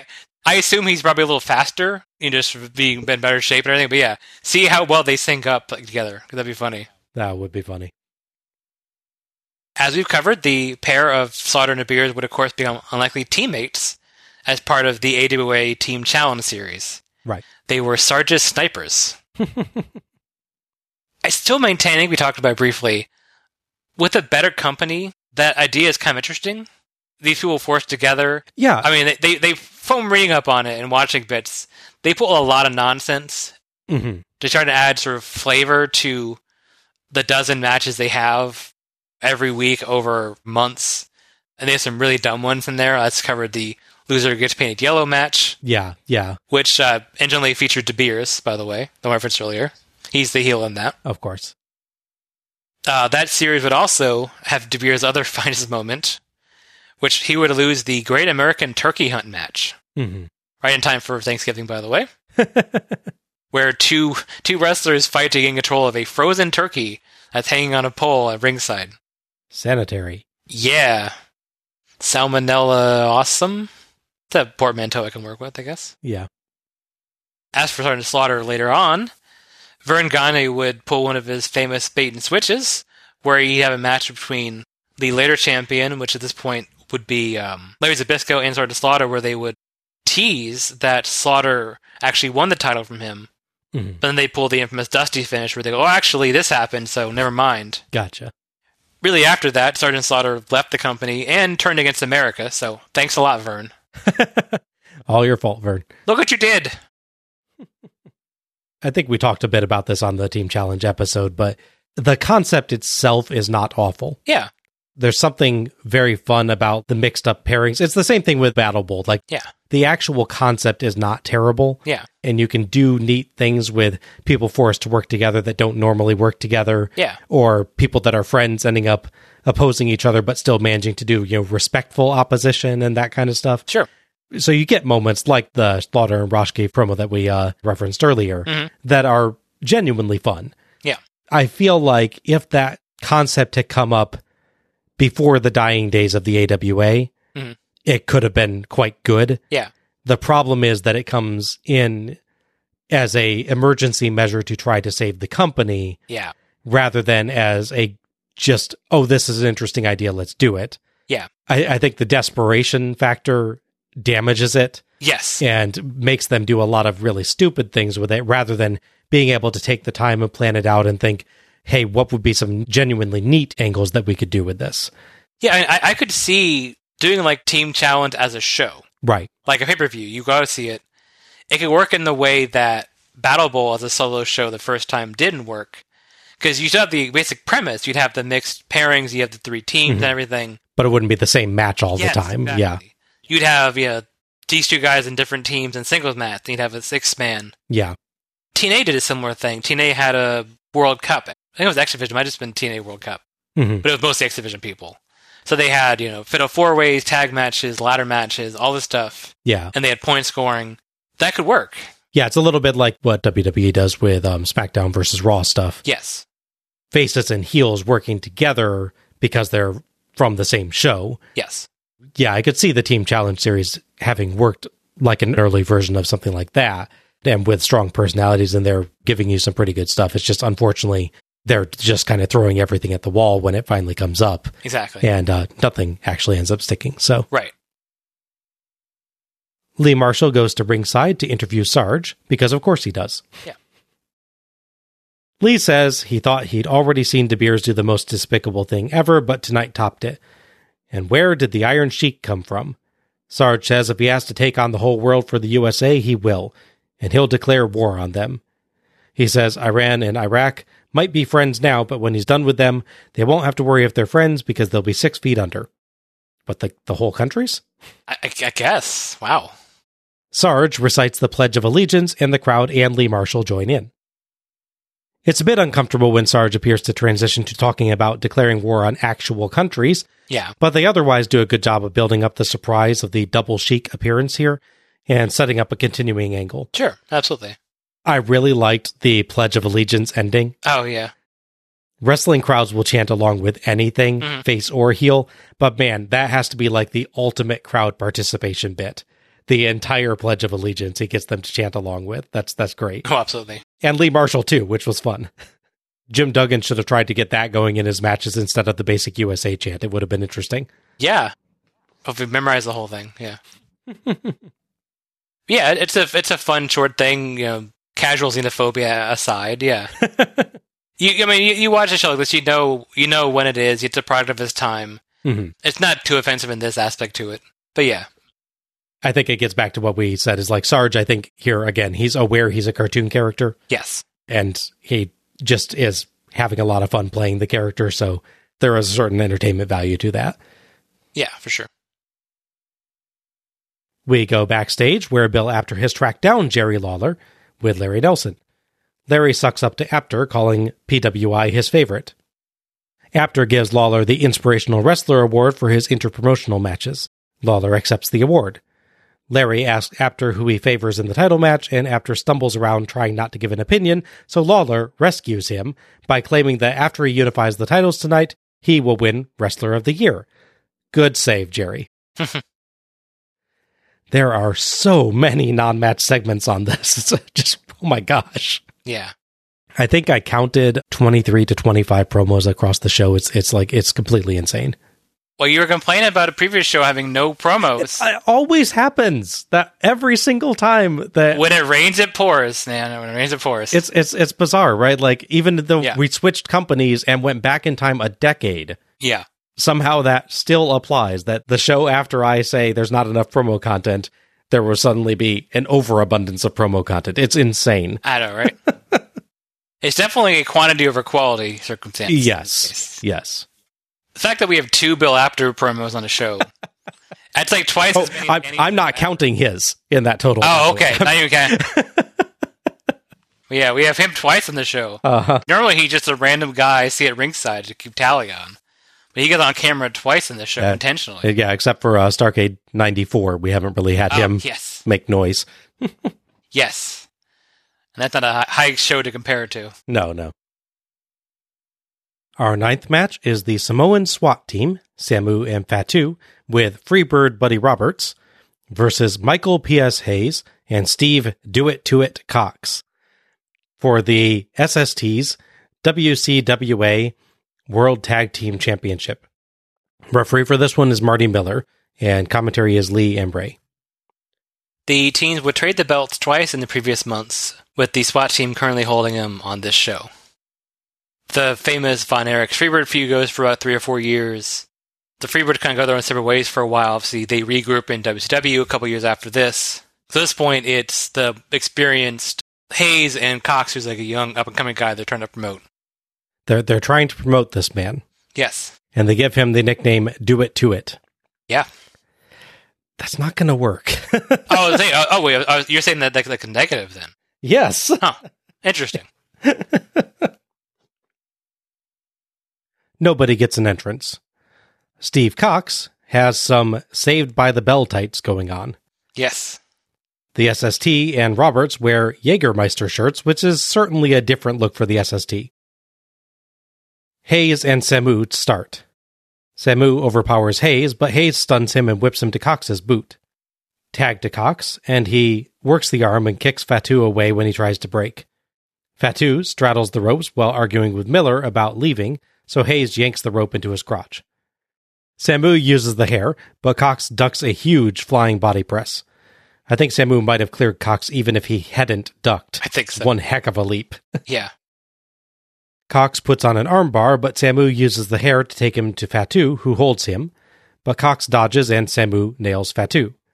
Roberts calms Fatu down, and he gets back up and they have another try. Samu spots Cox ducking and stops, but goes for it again, and Cox ducks again, so Samu hits Fatu again. Samu is distraught and Roberts calms Fatu again, so he returns, pulls down the rope on a whip so Cox spills out to the floor, and smashes Cox into the commentary table to work out some aggression. Yeah. Hayes goes to help, but the SST draw him away and knock Cox flat again. Ray notes the impact vibrated his chair. Yes. It's almost a Dustyism there. It is, yeah. Back in, Samu hits some kind of insane, jumping, spinning, hair-pulling face buster and trades out to Fatu, who beats Cox down and easily stops comebacks by hurling him to the mat or the ropes until he and Cox clothesline each other down. Cox makes the tag, and Hayes runs wild at Fatu and Samu. Cox comes in to fight Samu and dumps him outside and dives on him. Hayes DDTs Fatu, but Miller is distracted by Cox and Samu fighting, so Roberts slips in and KOs Hayes with what the commentators variously say is his chained wallet or a loaded glove, and rolls Fatu on top for the 3 count and the win as Samu stops Cox from breaking it up. Cox goes in to check on the unconscious Hayes as the SST and Roberts celebrate outside. Cox tries to argue with Miller about the ending, which involves a lot of bouncing on the mat, but Miller insists he didn't see any cheating. The crowd chants, "Shoot the referee." Whoa. Dang. Escalated.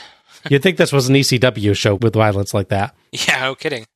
Cox, in a brilliant bit of improv, does actually mime taking aim at Miller and firing. Nice. Hayes finally awakens, but still rolls around slowly, cradling his head, and has to be helped out by Cox as he can barely walk. Thoughts on this? I thought it was a decent match, but it was never really anything special for me. There's a lot of brawling and fairly basic action. A couple of flourishes here and there, like the crossbar you talked about, or the hair pull sort of takedown. Mm-hmm. Looks nice. The ending is interesting, because the ending is a slight version tweak of the one we got with Parsons. Right. But just the manager cheating on behalf. I guess added the loaded wallet to dangerous weapons. I guess still below the boots. If it was a loaded wallet, because one of them says it's a wallet, the other says, "Oh, I thought it was a glove," and you're like, Yeah. Okay, whatever. Well, there's a bit earlier in the match when it's not going well, where Roberts points to his wallet, at them. The idea is he's telling them, if you lose, you don't get paid, which is the announcers say. But then after the wallet may or may not be used as a weapon, they're like, "Oh, that's what he was referring to." I'm like, I don't think that was true, though. I think you're in a connection that's not there, guys. I could see that, though, being like he's saying, "Don't worry, if it doesn't go our way, then I'll use the wallet." Yeah, that could be what they're going for. But yeah, it is just funny that they explain it away, and then once they find different information, they go, "Oh, that's clearly what that meant." I'm like, yeah, you're disagreeing with yourself. One of my issues with following this match is that Cox's tights, with the pants especially, look too close, too similar to the Samoans' tights. That's true, yeah. I don't know why he's not wearing blue tights like his partner is. That's just not how you do it to it, man. I guess not. Because he's wearing a blue jacket or something. Yeah. Because, you have the Samoans that match up really well, even with their matching Jägermeister shirts initially. But then it's like, I'm just 2 guys that just wear different outfits, whatever. Yeah, I'm torn on this one. When there is action, they really go for it with some surprising leaps by Samu in particular. That flying body press, he could have gone clear out of the ring on that if he had just a touch more forward momentum. But considering this is a tag match, they spend quite a long time on basic holds, a wrist lock, an armbar, and a chin lock, where nothing much happens, especially early in the match. They barely tag at all as well. I believe we get 3 tags total in the entire match. That sounds about right, yeah. The ending falls a bit flat at first. It isn't readily evident that Roberts has used a weapon of some kind on Hayes, so it feels weird that he's rendered entirely unconscious until the commentators kind of clue us in later on. Mm-hmm. Still, I do have to compliment Hayes for his selling on that. He very, very slowly and only partially recovers after the match, so really, really selling the shot. Overall, this wasn't bad, just I thought overly simple for a match this high on the card. Yeah. Like with the first match, it's interesting to see someone way before they got really famous. Mm-hmm. In this case, Fatu, the future Rikishi. Yes, yeah. Because he's actually quite a successful tag team guy at this stage in his in his career. I mean, we see him in WCW as well, and they are quite heavily featured. Yes, they are. I don't even know if I describe this as like before he got famous. This is when he got famous in one role and then became famous in another role later. He's like got 2 successful instances of his career. Right. which is kind of a neat thing for him. Absolutely, yeah. The Samoan SWAT team would lose the tag team titles in February to Kerry and Kevin Von Erich, the Von Erich we don't see in the show. Okay. However, there's a slight catch. They lose the titles because they left the company. Of course. They quit as champions. What happens is they just say Kerry and Kevin are the champions, and they fight someone else that we'll talk about later to decide new champions. I don't know, maybe the Von Erichs fought them and had a match that didn't end properly or something, but yeah, just I feel it's more like, well, we know you guys aren't going to quit the world-class company, so right, yeah. You know, you're champions now for the show. Larry Nelson is backstage with the Sheiks, both of whom are holding up a flag labeled Iran. Note, not the Iranian flag, which does not have the word Iran printed in plain black text in the middle, but instead has Iran's national emblem in red. Also note that Sheikh Adnan al-Kaisi is from Iraq, legitimately. Yes. And as you pointed out earlier, Iraq and Iran had been at war since 1980, only finally making peace a few months prior in 1988. Yes. But you know, what the heck, let's just team these guys up and have them both hold up the flag for one of their countries. Yeah. It's fine. All countries other than America are pretty much the same thing, right? I believe so, yeah. It's a vague blur on the map, yeah. Larry says they interfered in something that was none of their business. Casey says he had a surprise for Slaughter, the AWA, and the wrestlers in the USA. He'll chase Slaughter until he's done with him. The surprise is the Iron Sheik. Casey holds up the Iran flag again as Sheik talks about his relationship with Slaughter. Sheik says Slaughter has a lot of support in his country, but his support is Allah.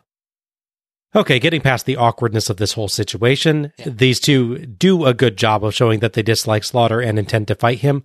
Yeah. But this is another promo where nobody really answers Larry's actual question, which was why they interfered in the boot camp match. It would have been nice if they circled back to maybe Paige letting them know about the opportunity and showing them a binder full of plans or something. Sure. I don't know. Yeah. Lots of character here, but not enough story. Yeah, no, and again, this is a case of them setting up something they think you want to watch on a later show. Right. Rather than paying off something on this show to build up more things later. That's the trickiness of that. The one credit I will give them is they did actually give you a definitive ending to the Slaughter De Beers match. He does get the Cobra Clutch win. Yeah. It wasn't actually clear when I first watched it. I at first misinterpreted that as a DQ win based on the Sheiks entering the ring, but the ref does clearly call for the bell before that happens. That's true, yes. It is a actual clear Slaughter win of the match at hand. Yeah. So I will give them some credit for that part of it anyway. So it's another slight version of the 1999 Road Wild finish where they try to run in too late. That's true, yeah. And Paige is involved again. Yes. Yeah. A couple years from now, they will, of course, be teamed back up together. Yes. In WWF. Yes. Managing, who else? Sergeant Slaughter. Sergeant Slaughter. Yes. Who has joined Iraq. So they gone from the awkwardness of the Iraqi guy supporting Iran to the Iranian guy supporting Iraq. Yes. I guess that evens out. If we're judging, I don't know, judging xenophobia on points? Is that how that works? Sure. I don't know. It is funny to look on Wikipedia and seeing a picture of Adnan al-Kaisi with Saddam Hussein, by the way. Okay. It's a real picture. I'm like, whoa, that's interesting. Our 10th match is Manny Fernandez versus Wahoo McDaniel in a strap match. Referee for this one is Mike Enos, and Lee and Ray are on commentary. It's the old-timey wrestling face with their civic gimmick match, and of course, it always comes down to that. They do mention in commentary that Fernandez started to fight with him, so then when Wahoo naturally says, let's wrestle my gimmick match, he initially just doesn't want to do it, but they sort of force him into it. And based off of his reputation, I would not want to fight Wahoo McDaniel in a strap match, since apparently he has literally never lost one. That is apparently true, yes. Yeah. This is the four corners type of strap match where you win by touching all four corners of the ring in sequence. Yes. McDaniel and Fernandez are in the ring already as we return, as is Tatsumi Dragon Fujinami, the current IWGP champion. Fernandez takes exception to Capetta taking time out to introduce Fujinami and snatches the mic, challenging him. I will not play this, as he does use an offensive term for an Asian person in the middle of it. He does, yes. But I will note that in both voice and cadence, Manny Fernandez sounds almost identical to Scott Steiner. He does. Like, if you told me that Scott Steiner patterned his entire promo style off of Manny Fernandez, I would believe you. Yeah. It's uncanny. When we first watched this, I started looking around for the Steiners, thinking that they had come out. Yeah. Fujinami brushes him off and tries to leave, but Fernandez gets in his face, challenging him to a match for the IWGP title. Wahoo, though, grabs Fernandez and notes that right now, Fernandez is facing him. Fernandez glares at him, so Fujinami grabs Fernandez, holding him for Wahoo to whip him hard with the strap, and even ripping Fernandez's vest off so it'll really hurt. Fernandez flees outside, and a satisfied Fujinami makes his exit. Do you notice how much when they reference him, they call him Fujiyami a lot? I did not notice that. They, towards the end, like when he comes back in, they say, Fujiyami, Fujiyami, the Japanese champion, is here. Oh, they got 3 out of 4 syllables correct, I guess. Yeah. And I got 0 out of so there syllables there. Oh, boy. Wahoo puts the strap on and waits, as Lee notes that Wahoo has never lost a strap match. Fernandez won't put the strap on at first, but finally allows Enos to do it. Lee references Wahoo's strap match with Rick Rude from Starrcade 86. Hopefully this will be better. We can only hope. They tug the strap, fighting for leverage, and Wahoo gathers the strap and smacks Fernandez with it repeatedly and uses it to snapmare him. We lose show audio for a moment. Fernandez lands a kick to the gut, or from Wahoo's expression, perhaps slightly lower. Yeah. And floors Wahoo with strikes and a headbutt, beats him with the strap, and tries dragging him to the corners, but Wahoo kicks free. Fernandez strap-assisted punches get Wahoo bleeding badly, but he wins a slugfest and opens Fernandez up as well. Lee notes the ref would be within his rights to stop the match with both seriously bleeding, but it goes on. Wahoo hits Fernandez in the throat with the strap and drags him to 3 corners, but Fernandez slugs him in the crotch. Fernandez lands a second rope knee drop and tags 3 corners, but goes up top for no good reason, and Wahoo obviously uses the strap to pull him down. Obviously. Wahoo lands elbow drops and drags Fernandez to 3 corners, but Fernandez kicks free and accidentally kicks Wahoo into the final corner, giving Wahoo the win. Fernandez, incensed, gets up and wraps the strap around his fist, landing strikes, and the 2 brawl. Fernandez takes off the strap and ties Wahoo to the ropes by it, then hurls Enos out of the ring when he tries to break it up. You are still a referee, Enos. Yes. Fernandez lands strikes and headbutts to Wahoo, who collapses to the mat. But suddenly, Fujinami charges the ring and makes the save, driving Fernandez off and freeing Wahoo from the ropes. Thoughts on this? Let's see. Here's my comprehensive notes for you. Lots of chops, lots of slaps, lots of blood. Yeah, that's really all this match is, for the most part. Mm-hmm. I didn't add lots of stalling, at least at the beginning. That would definitely be applicable. Yeah. I mean, obviously, I understand where we're at this point. I mean, again, I'm not to sound like I'm negative towards Wahoo in this regard. At this point, he's at a certain age where he's not going to have a super athletic, long, match. He's not going to have an Iron Man match like a Ric Flair. Right. So I get what kind of match he can work and what emphasizes his abilities. Doesn't mean I find them very interesting, though. Mm-hmm. I know they're separated by a tag match, but I think having this and the Slaughter match on, or at least so close together, is a hindrance. Oh, okay. Because they're both, essentially, they're extended brawl with a very specific weapon, if you're going to break it down into details like that. We've been the same shows, okay, but have one early and then have one later, maybe. It just kind of back ends this kind of thing.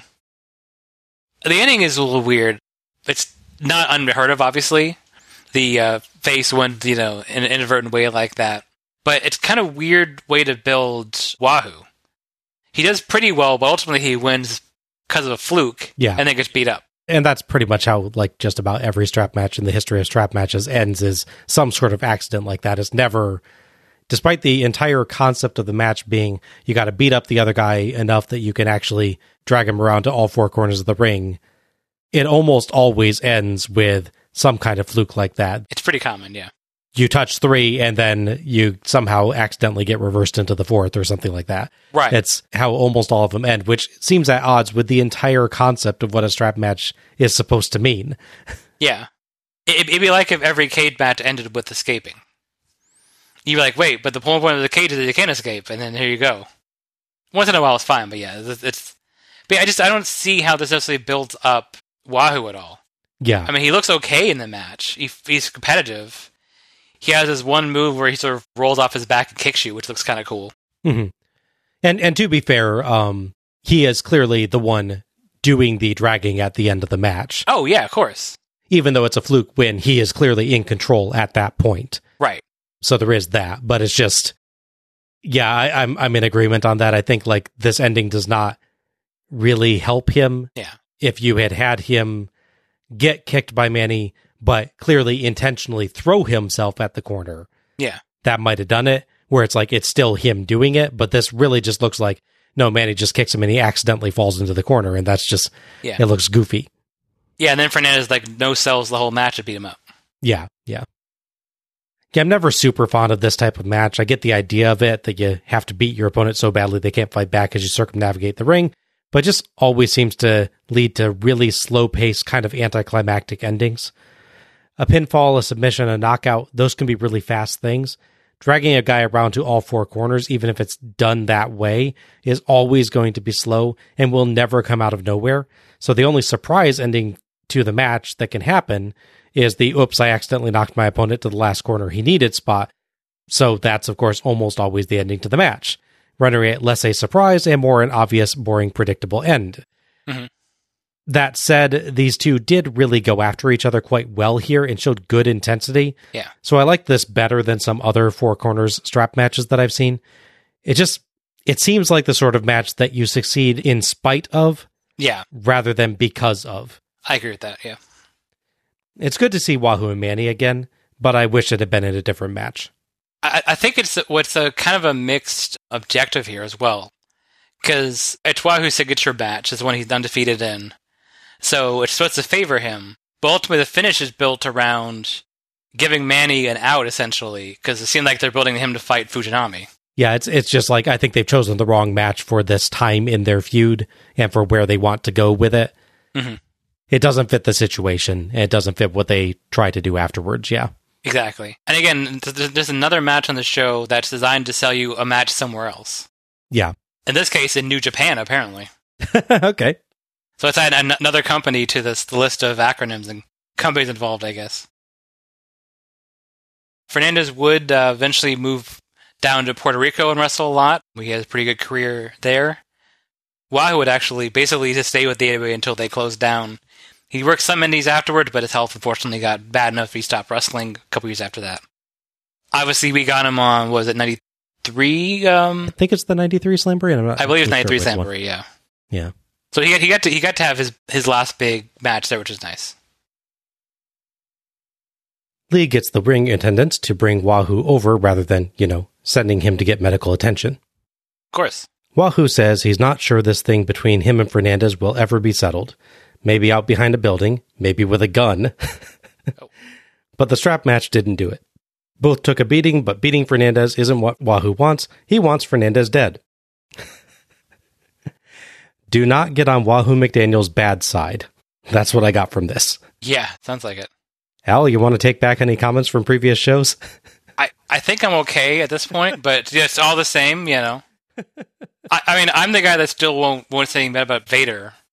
And I feel like I'm similarly safe, but, I still won't do it. Not worth the risk.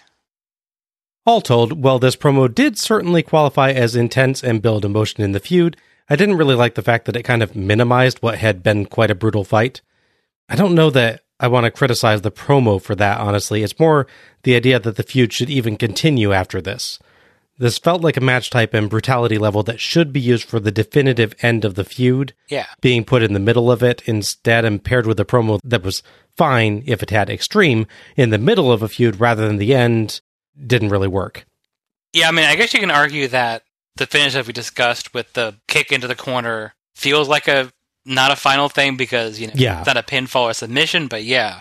Otherwise, the brutality of that match with the blood and the punching and striking felt like a final blow-off. It really is where does this go from here, right? Yeah. Because I don't think Manny Fernandez has his own signature match to go to. Yeah. And yeah, so nothing quite fits together. There's like a bunch of decent elements of this, but they're not all tied together very well. Yeah. So maybe it's a case of, hey, don't forget to keep watching AWA TV and see what happens. Yeah. And that's why they do that.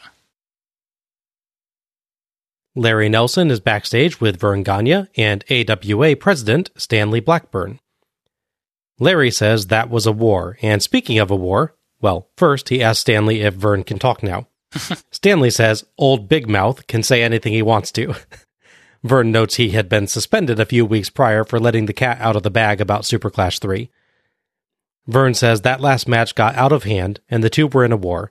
Stanley says it should have been stopped, and Vern agrees that they'll instruct the referees that that's too much. When it gets that far, stop it.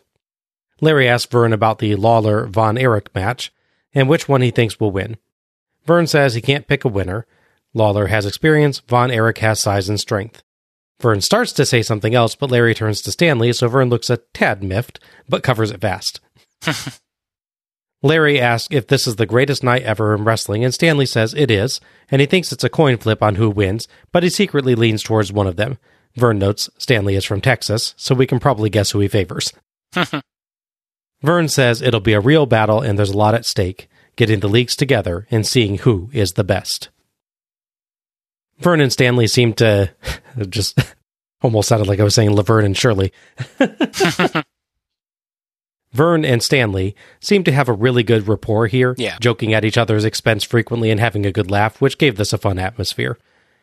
That said, while I always love having interviews with folks outside of the match competitors to give their thoughts on who's going to win, as it makes the show feel more sports, and I really love that atmosphere. Sure. I felt like they were both a little too vague in their statements in this one, and didn't really go into any strategy thoughts or anything. Right, I can see that. There are bits in this that will be very important to the match story, of course, as we'll see, so this serves its purpose on the show, and it's a fun watch, but I just would have liked a little more analysis, especially from former wrestler Vern. No, yeah, I get that, for sure. Did you notice the bit where Vern's about to say something and Larry cuts him off to ask Stanley a question, though, Al? Yeah. He didn't like that. Looked a bit miffed, but he covered up pretty fast, so I imagine Larry heard about that one afterwards, though. Yes. It's good to sell the sort of real atmosphere here with them, and they give a rapport, but yeah, I get your point. They don't like really pick sides properly, they go in detail. Yeah. I was thinking of, what is it, Wrestle War, I think, where it's the judges they interview before the match. Yes. And they all have actually some really interesting thoughts on elements of the match strategy, and like Terry Funk, I think it is, that brings up that just having the judges there will affect the strategy of the match and all. So they're not actually even like picking a winner necessarily, but they have some good thoughts that set up what the tactics of the match are going to be. And this one is a similar concept, but just doesn't go quite far enough with it, I think. Yeah, I can see your point. That makes sense. So, our 11th match is Jerry the King Lawler versus the modern-day warrior, Kerry Von Erich, with Frank Dusek, in a no disqualification title unification match for Lawler's AWA World Heavyweight Championship and Von Erich's WCWA or WCCW World Heavyweight Championship. Referee for this one is Marty Miller, and our commentary team is Lee and Ray. Yeah, Lawler would win the title from Curt Hennig. They have a match where I guess they supposedly had fan polling in the build-up to it, I'm guessing on TV, and like you call in. They would vote on who the special guest referee was. Mm-hmm. Lawler obviously wanted his friend Jackie Fargo, and Curt Hennig wanted his dad, Larry the Axe Hennig, to do it. Seems trustworthy. I imagine he would be totally impartial. Yeah, he's got plenty of experience. Lawler, of course, being the face scenario, wins the viewer poll, and his buddy gets to be guest referee, and he wins the title. Gotcha. Speaking of someone appeared earlier in the show, 4 days before this at a house show they had overseas, Kerry Von Erich would face Tatsumi Fujinami. Oh, okay, cool. And in that match, they would have this finish where it would get really bloody and violent, and the match would actually be stopped due to bleeding. Officially, the ruling on that show was Fujinami actually became champion. However, Fujinami refused to accept the title that way, and thus the title was handed back to Von Erich, thus setting this matchup. Okay. So you almost had a random last-minute swerve to Fujinami versus Lawler, which would have been a good match either way, but yeah. That could be fascinating, too, yeah. Fujinami, he was one part of that tag team match with the Steiners, right? Correct. Where, like, his veteran experience manages to like save the match after the one dude gets knocked loopy during it. He gets like elbowed up right in the face, I think, by one of the Steiners. Yeah. Yeah, and thankfully Fujinami's there to just be like, nope, here's how we can keep this going. Yeah, exactly. I think we really credited him with a lot on that one. So. Oh, for sure, yeah. Yeah, I would have been genuinely interested to see him versus Lawler, or him versus Von Erich, honestly. That's yeah. Seems like quite a cool guy, so. Yeah, I don't know if that was at a televised thing or not, but let's see if I can find anything on that. Yeah. It is just weird, though, to let's have this big title match 4 days before we're having a big title unification on our one and only pay-per-view event. Yeah. Lawler, with a nice deep red cape and a crown, is already in the ring as Capetta hands ring announcing duties over to WGN radio announcer Al Lerner, who has a very nice mustache. Lerner announces Lawler to a mixed reaction from the crowd, and Lawler comes over to speak. I just wanted to say and repeat what's been said so many times before tonight. It's all come down to this. There should only be one world heavyweight champion, and after this match is over, there will be only one world heavyweight champion. And I understand that a lot of people out here like Kerry Von Erich. I understand a lot of people that are watching like Kerry Von Erich. And I'm going to tell you this. I got all the respect in the world for Kerry Von Erich myself. But I'll also tell you this. I'm going to beat Kerry Von Erich right here. There he is, the king, Jerry Lawler. Thought that was a nice, quick promo by Lawler. He never actually says anything heelish, but he nevertheless sets himself up as the one the crowd wants to see beaten to enhance Von Erich's reaction and give the crowd some guidance on the dynamics of the match. Yeah, absolutely. So, again, like Greg Gagne earlier, he can go on to other shows after this and play a face perfectly easily, but he can play the heel tonight without ever causing character disconnect. Yeah. Oh, incidentally, just a little extra background. So after we watched this show, because Al Lerner is a WGN guy, I asked my dad about him, because my dad is a lifelong Cubs fan. Oh, okay, cool. He didn't know who Al Lerner was. So that probably means Al Lerner calls the White Sox games. Ah, okay. Because, yeah, my dad doesn't watch the White Sox. Gotcha. Just like, yeah. He's picked Chicago, but only one team in Chicago. So Kerry Von Erich gets an actual entrance, albeit sans music, in a nice white robe with gold trim and an outline of Texas on the back. It's not quite Flair level robe, but it's still quite a good attempt. Yeah. Lerner briefly has a little trouble making himself heard over the roaring crowd. Kerry seems to pause and check his arm in his robe sleeve for a moment, but goes back to posing for the crowd. Von Erich takes the microphone. I heard what you said, Jerry Lawler, about beating Kerry Von Erich, and I'm going to tell you this. I'm going to kick your butt from one end of Chicago all the way to the other. There is one Mona Lisa, one Union Tower Pizza, and there's one World Heavyweight Champion, and you're looking at him out here. I do get why they had him respond, but Kerry, maybe prepare 2 different promos if you're going to have to cut a promo twice. Yeah, maybe. Gives almost exactly the same one he did backstage. Well, at least he's only doing it twice. Both guys hand over their belts to Miller, who raises both of them high, which would have been a cool shot if the cameras had gotten it. Yeah. But they're too busy focusing on Kerry, who is checking his arm again. Huh. Kerry takes the robe off, revealing some of the biggest muscles that ever muscled. Yes, that is for sure. He is built. Yeah. Lawler and Kerry trade shoves, and Lawler sells like he got thrown from a catapult. But in the corner, Lawler gets Kerry's arm and smacks it down hard over the turnbuckle. Lee notes that the arm is bleeding, and someone yells, "Kerry's got a boo-boo!" So there's at least one Lawler fan then. Nice. The bleeding, actually, was pre-existing. Yes. Reportedly due to Kerry forgetting that he had a razor blade taped to his finger for an intended bleeding spot late match and scratching his arm, cutting it pretty badly. Mm-hmm. Lawler there did some excellent quick thinking on spotting it to give it an in-match explanation. Exactly, yeah. Really good work by Lawler there. Mm-hmm. Kerry breaks clean in the corner, but Lawler goes for a cheap shot, so Kerry decks him. Lawler goes butt over tea kettle and retreats outside. Lee says both of these guys have beaten Ric Flair, Randy Savage, and Hulk Hogan.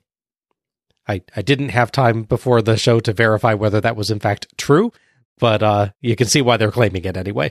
I mean, I could verify some of that. Von Erich definitely briefly won the Innovate title over Flair. It was at, I think, the Dave Von Erich Memorial Show. I know that's a real thing. I can definitely see the Savage and Lawler thing, because Savage did come through that territory. He was there for quite a while, because his dad worked there as well. The Hogan stuff, I don't know anything about. I could see it being during his AWA days, maybe if they met up with him there and before he's really, really big.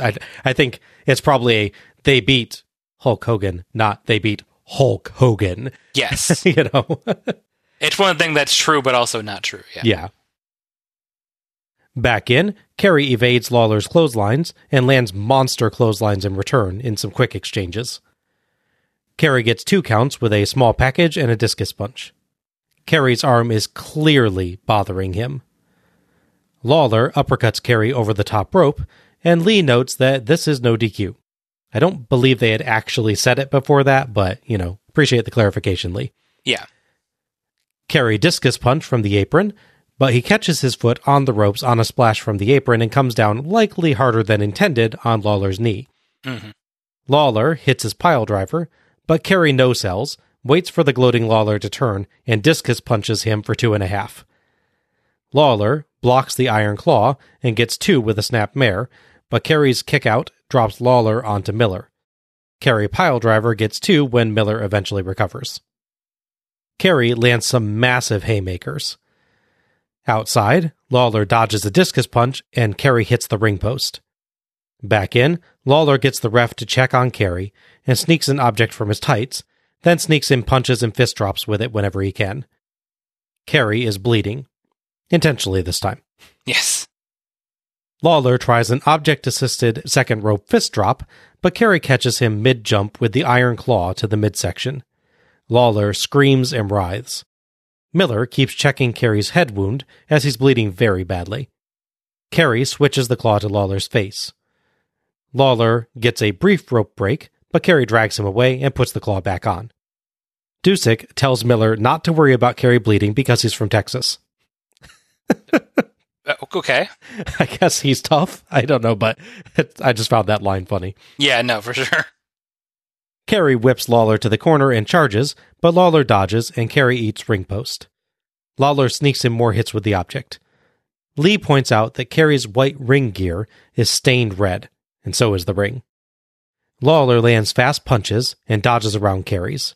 He does some really nice work there, actually. Mm-hmm. Eventually, Kerry is able to land a few haymakers of his own and a discus punch, and they simultaneously slug each other down like Solid versus Liquid Snake from Metal Gear Solid. There you go. Kerry eventually gets 2 off of that. Kerry slaps on the iron claw, earning repeated 2 counts. But even with the hold still on, Miller keeps checking the cut, and eventually calls for the bell. As Miller explains to an irate Dusek, Lerner announces the result. With Kerry unable to see due to severe bleeding, it's a win for Lawler by referee stoppage. The crowd chants, "Bullshit." But Ray is in favor of the ruling because of the damage that could have been done to Kerry. Kerry takes both belts and storms off as Lawler recovers and calls out after him. Miller goes to explain to Lawler and raises his arms in victory as Lee explains the result to the crowd again. Thoughts on this one? I think it's a good match, at least to a point. And to be fair, that point is pretty late in the match, so it's not like a real bad thing. The bleeding is a big thing in this match. If you're not a fan of blood wrestling, it's definitely not a match for you. Yes, this one belongs on the TVMA Starrcade, right? Yes, yeah, exactly. The story they tell was really nice. Von Erich obviously has the power advantage. Lawler, even this point, he's the wily veteran. Having wrestled since like 1970 or something like that. It's just funny because he's still wrestling now off and on. He's definitely the wily veteran almost 40 years after the show. Yeah, Lawler's very much doing the same kind of act you get from the heelish even when he's face Flair late in his career. Yeah. Where he may be playing tricks and cheating and stuff like that, but you can still acknowledge that you like him because he's that legendary. Right, exactly. I think you have a similar feel with Lawler here. Yeah. But they definitely make a good dynamic and they tell a good story as far as that goes. Mm-hmm. Eventually, though, it definitely kind of gets a bit one-note towards the late game. I guess late game's the right word. In the match. There's a lot of discus punching. Mm-hmm. And a lot of just working on the head. It makes sense in storyline why he's trying to attack the head wound, obviously, and it makes sense that Kerry is doing his big strike to win. But at a certain point, it kind of gets redundant a little bit. Is it just me, or does it feel a little bit Attitude Era main event in that way? That's like Kerry's repeatedly doing his finisher, yes, and Lawler's kind of doing a repeated finisher as well. Eventually, they're going to take enough of them and get knocked out. Yeah, I could definitely see that comparison. The other thing with the bleeding is, of course, as I mentioned, the Kerry accidentally cutting himself for the match probably doesn't help his performance because, it's at the very least it distracts him, but obviously he also has even less blood by the end of the match than he intended to have. Yeah. So that's not good.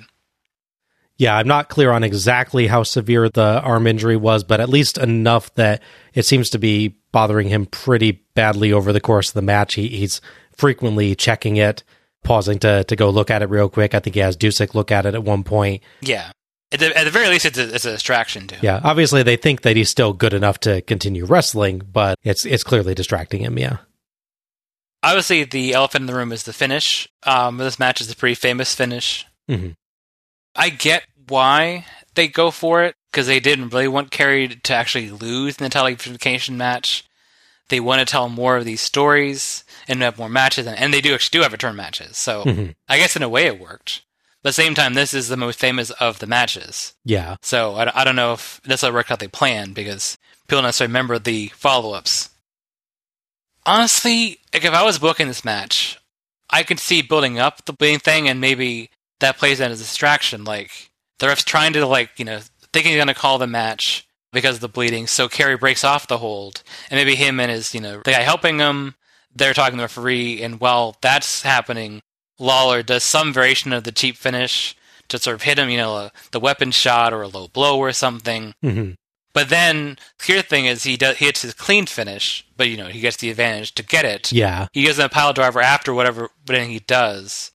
And the referee goes, well, I'm not going to stop the match now because you have a pinfall. I'm going to count it. Mm-hmm.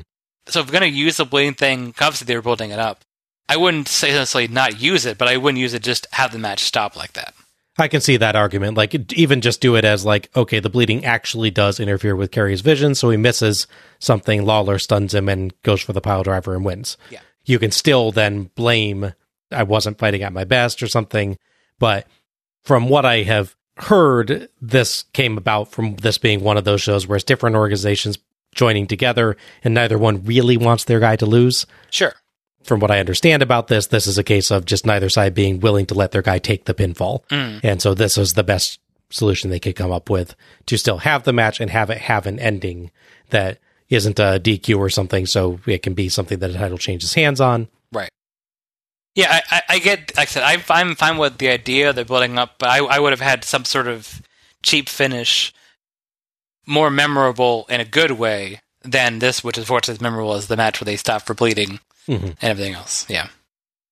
I don't think it completely ruins the match, but I think they could have done more with this ending than what they did.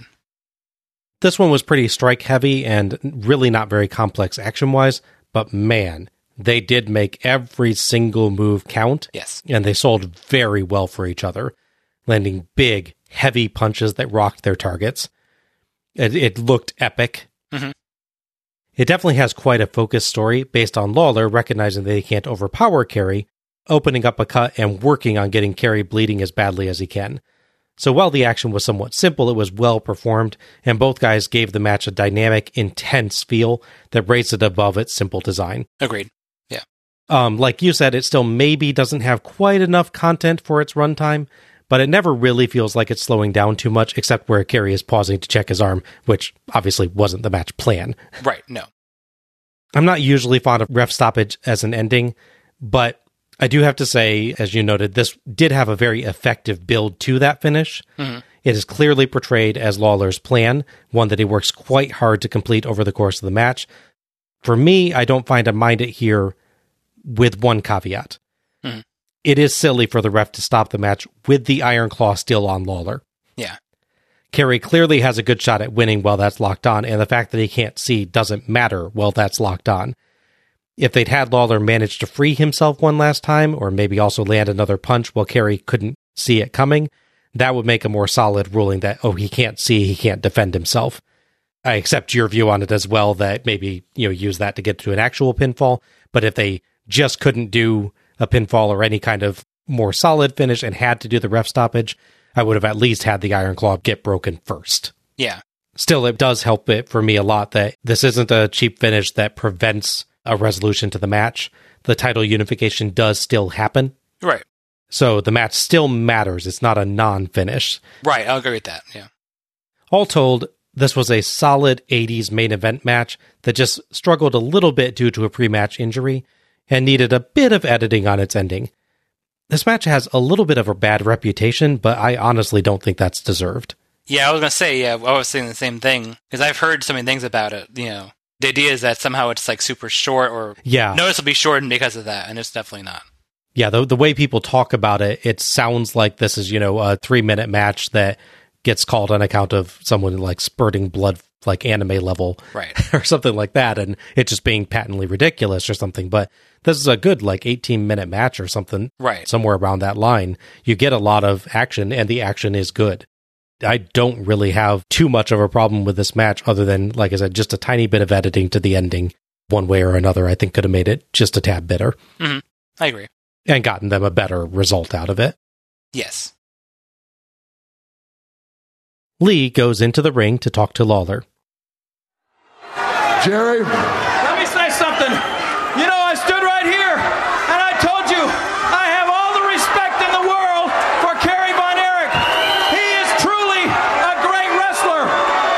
And what a terrible shame it would be if that man were to lose the sight in his eyes. The referee did the right thing.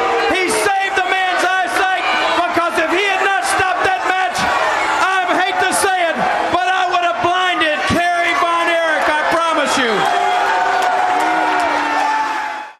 Lawler leans a little bit more openly heelish here than his pre-match promo, but he does a good job of drawing heat onto himself in the process and reinforcing that this wasn't a happenstance ref stoppage, but his actual plan. Good work by Lawler here, turning a disappointed crowd reaction into useful heat. Yeah, I agree. It's a good way to take the legit disdain that the live crowd, and I'm imagining people watching at home, the Kerry fans, have into a story. Like I said, if there's really an issue getting all the groups in line and getting this done, and they can't agree on how to do it, then you're making the most of that situation by you give him this finish, and now Lawler's an effective heel for this crowd. Yeah. So when he comes back to Texas, he's a real bad guy.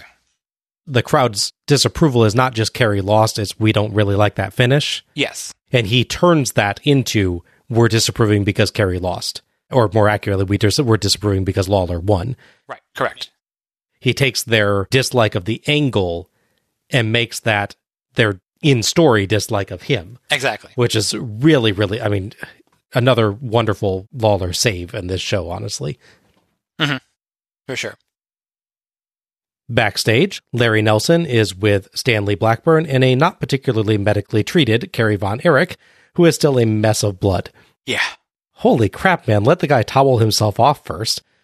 At least he's not doing the promo with his kid this time.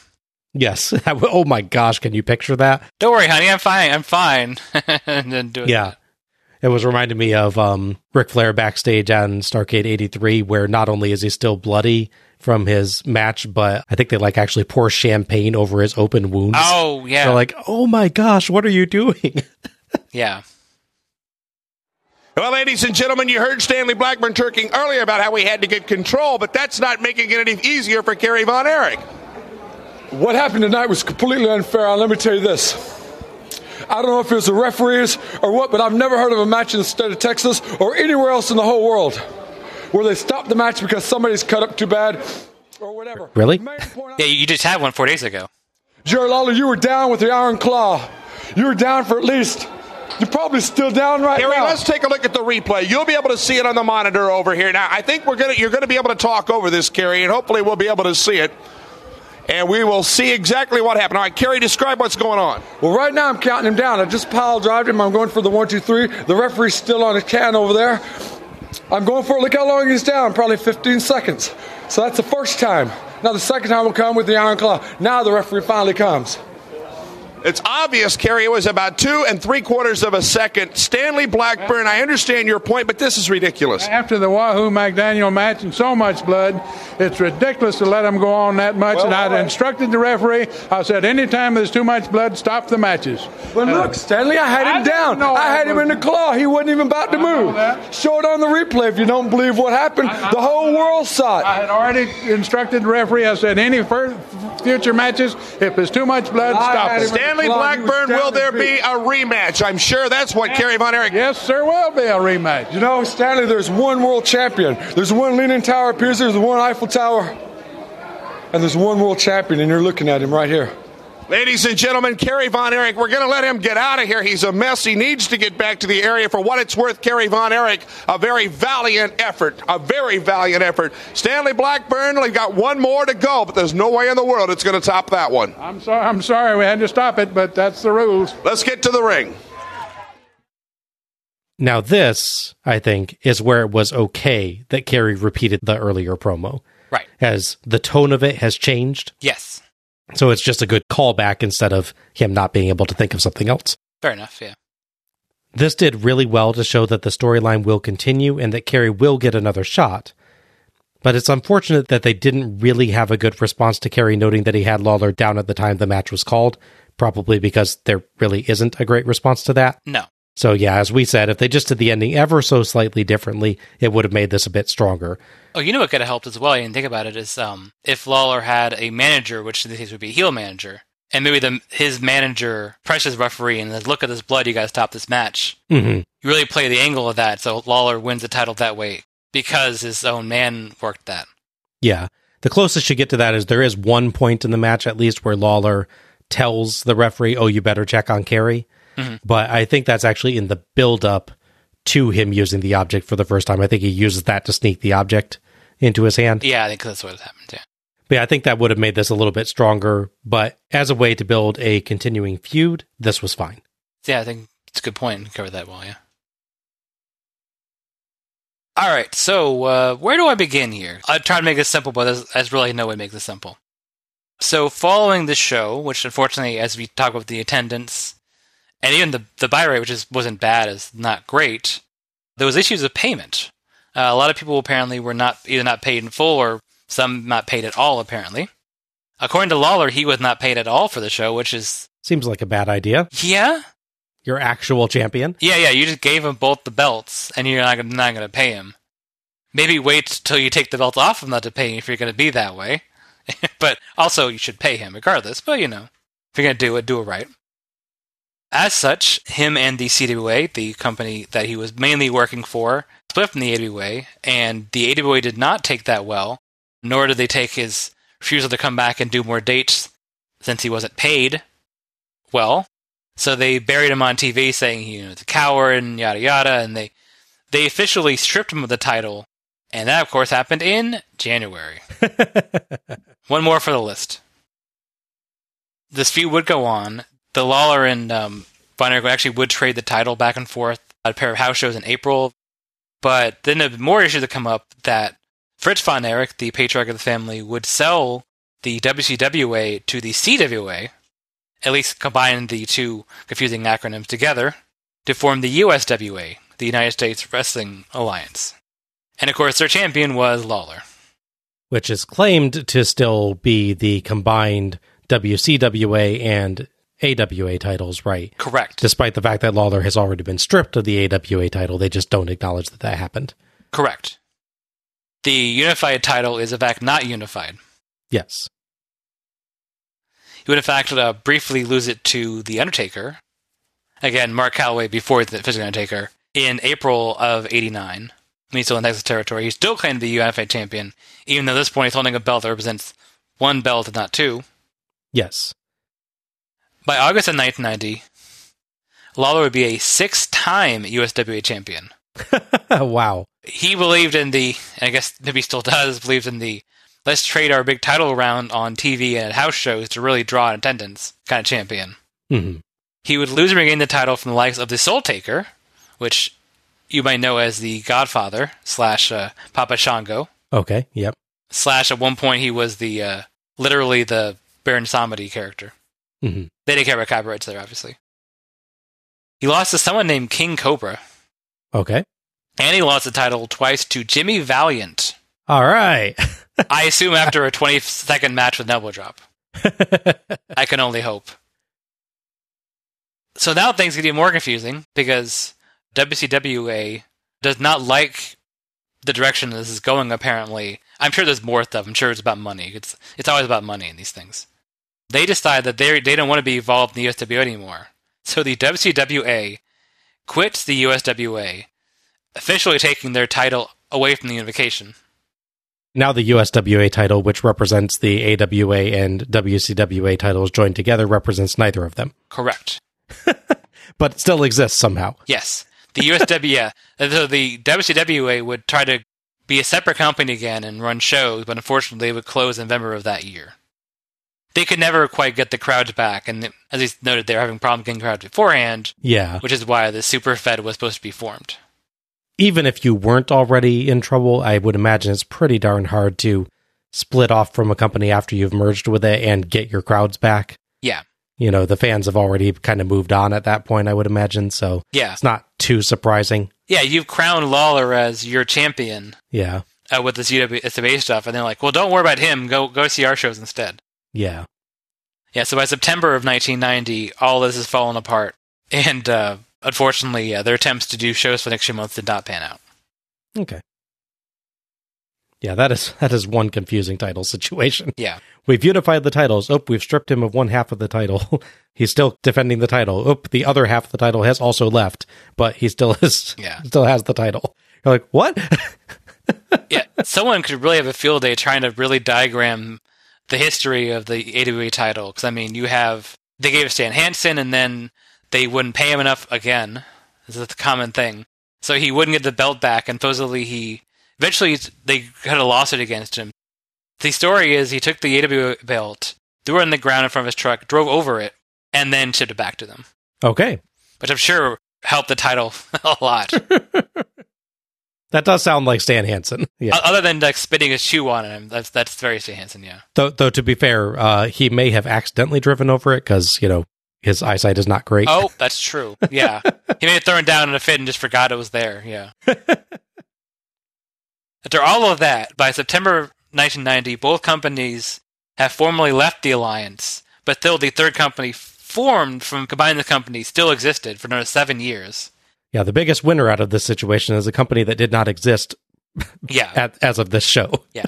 So by November 1990, the World Class Organization shuts down forever. And by January of that next year, 91, the AWA shut down forever. Yeah. The USWA ran until 1997.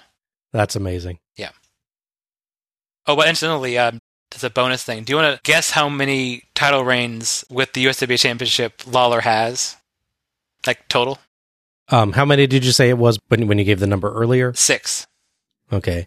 Let's say 14. Double that.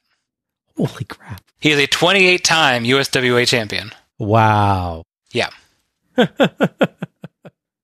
Again, he really believes in let's throw the title around and then just draw the crowds. Which I guess if you're doing purely live events, maybe you can get away with that. And I guess he did for quite a while. Mm-hmm. Yeah. Oh, there's more. Yeah, apparently. Our 12th and final match is the Rock and Roll Express, Ricky Morton and Robert Gibson, versus the Stud Stable, Robert Fuller, the future Colonel Robert Parker, and Jimmy Golden with Miss Sylvia, for absolutely nothing of any consequence, making this a really weird thing to put on after a world title match, dang it. Yes. Referee for this match is Mike Enos, and our commentators are Lee and Ray. Here's a fun little note for you. Fuller and Golden are currently the CWA Tag Team Champions. Okay. They won the belt at a house show on November 7th, so a little over a month before this. Curiously, they don't wear the belts here, and the whole story is they really want to win the WCWA tag titles. Yeah. Yeah, there's no mention of the CWA ones at all, so... I mean, sure, I get when to win more titles, but it's weird you already have championships that you don't wear. And that the Rock and Roll Express are somehow not going after their titles. Correct. Because they also are said as wanting to go after the WCWA ones. Yeah. No, really, why is this happening now? I have no idea. Why would you ever put a tag match that isn't even for the tag titles after not only a world title match, but a world title unification match? Yeah. Ladies and gentlemen, now that you're completely emotionally drained and worn out from about the most epic stakes we could possibly have shown you, and just want to go home and talk about that controversial finish, here's a few poor sods to wrestle for absolutely nothing. Yeah. Okay, that's not quite true, as Lee implies this is kinda, sorta, an unofficial number one contenders match for the tag titles, though he states that he's, quote, sure that Bad Company will have to take on the Express if they win here, in a tone of voice that suggests he very much is not. Yes. Mm-hmm. So yes, somehow this is effectively our main event. That's even stranger than that first Wrestle War. Yes. At least that one ended with a title match, albeit a U.S. tag title match, but at least it was for the belts. Yeah. Very, very strange. Yeah. The mat is stained with blood after that last match. Morton and Golden start off, and Golden pulls the hair to escape holds, but Morton counters with a shoulder block, hip toss, and a dropkick. Fuller in, Gibson in, and the Express send the stable fleeing outside. Sylvia, who has a kendo stick, warns Enos not to cheat the stable. Back in, Golden counters a front facelock with a suplex for one, but Morton bridges out and suplexes him for one, dodging a Fuller stomp that hits Golden instead. Morton and Gibson send Golden to the corner and Fuller into Golden's face. Ow. Mm-hmm. Fuller encourages Golden despite being responsible for the worst pain he's taken all match. Tags to Fuller and Gibson, and Golden soon knees Gibson from outside. The stable trade off, beating Gibson up, and Morton occasionally protests, distracting Enos, which allows Sylvia to go to town on Gibson with her kendo stick. It's pretty rare for Gibson to be the Express's face in peril. That's normally Morton's role. Everything about this match, where it is and why it's happening, it just don't make sense. Yeah. Golden has the absolute gall to put on a bear hug in a tag match. Yeah. Gibson bites him, and Lee strangely jokes about some magazine or another putting Ray on some kind of vampire list. Ray gets a good chuckle out of that, but I have no idea what they were referencing. Yeah. I don't know, maybe they have a World of Darkness RPG campaign going on behind the scenes. Why not? Abdominal stretch, and Golden gets leverage from Fuller.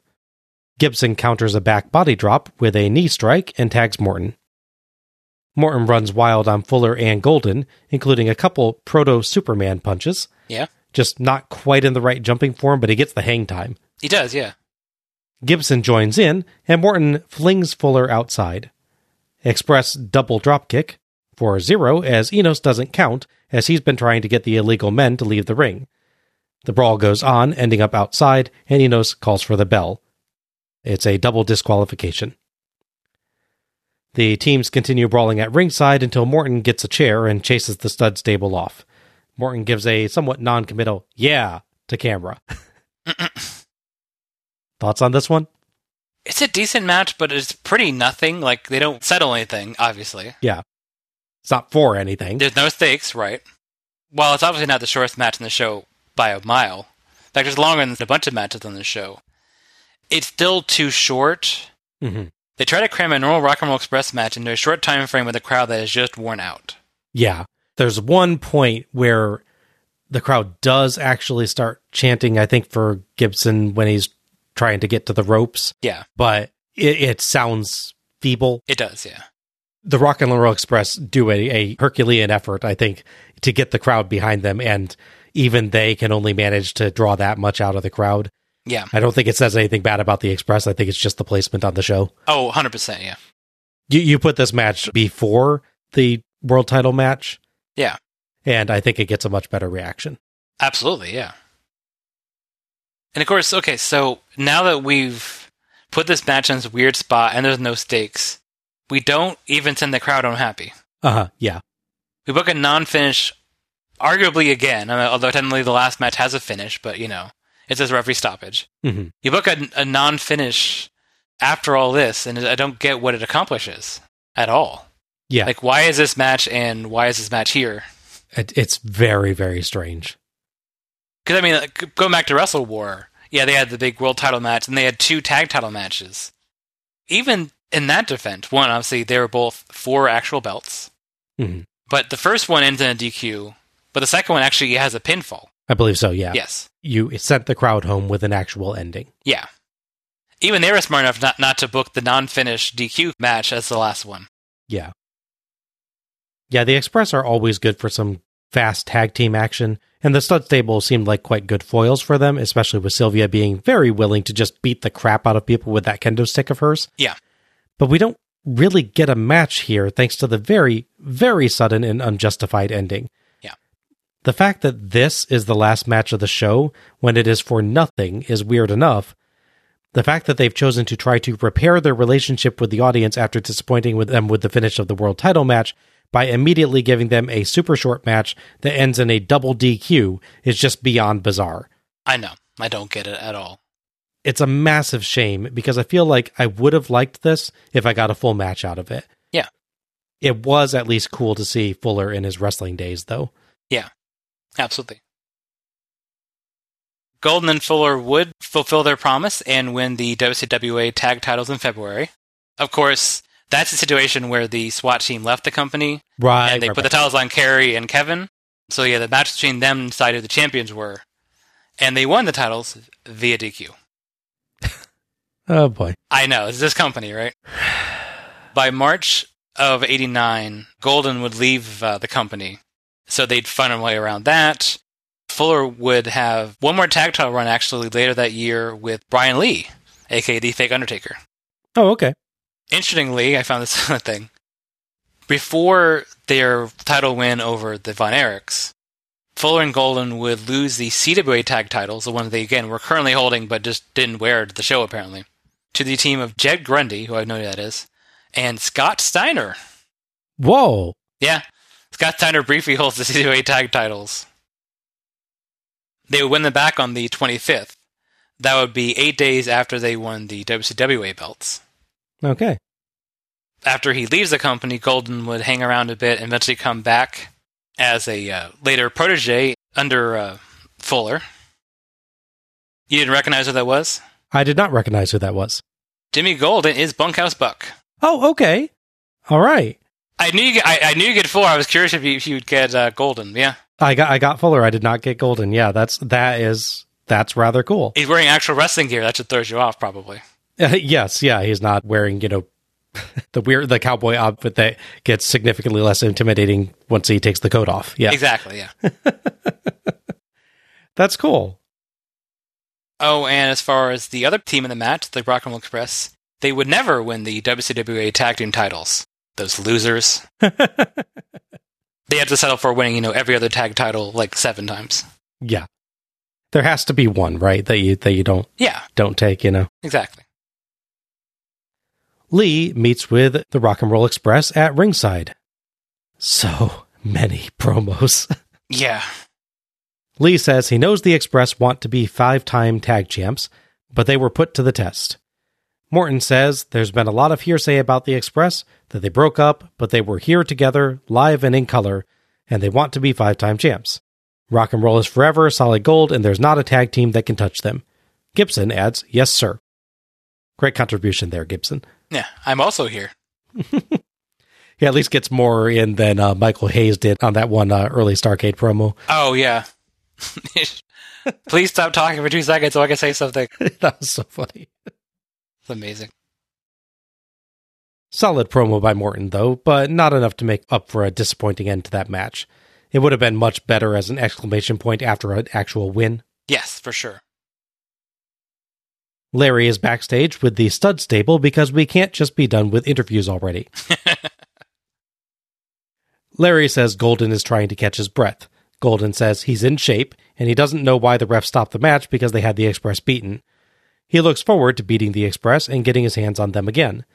Fuller says he doesn't like rock and roll, doesn't like Chicago. He says they should just put Chicago on the Tennessee River if they want to be something. Larry tries to wrap up, and Golden warns him to never say he's out of air again.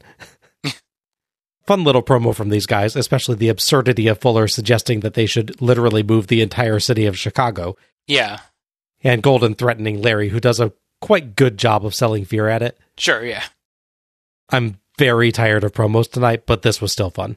Yeah, I could see doing all these bits, like especially the backstage one, when you run your next TV taping. Yeah. You're going to air like excerpts from the show, and you include these, like say, oh, such match happened.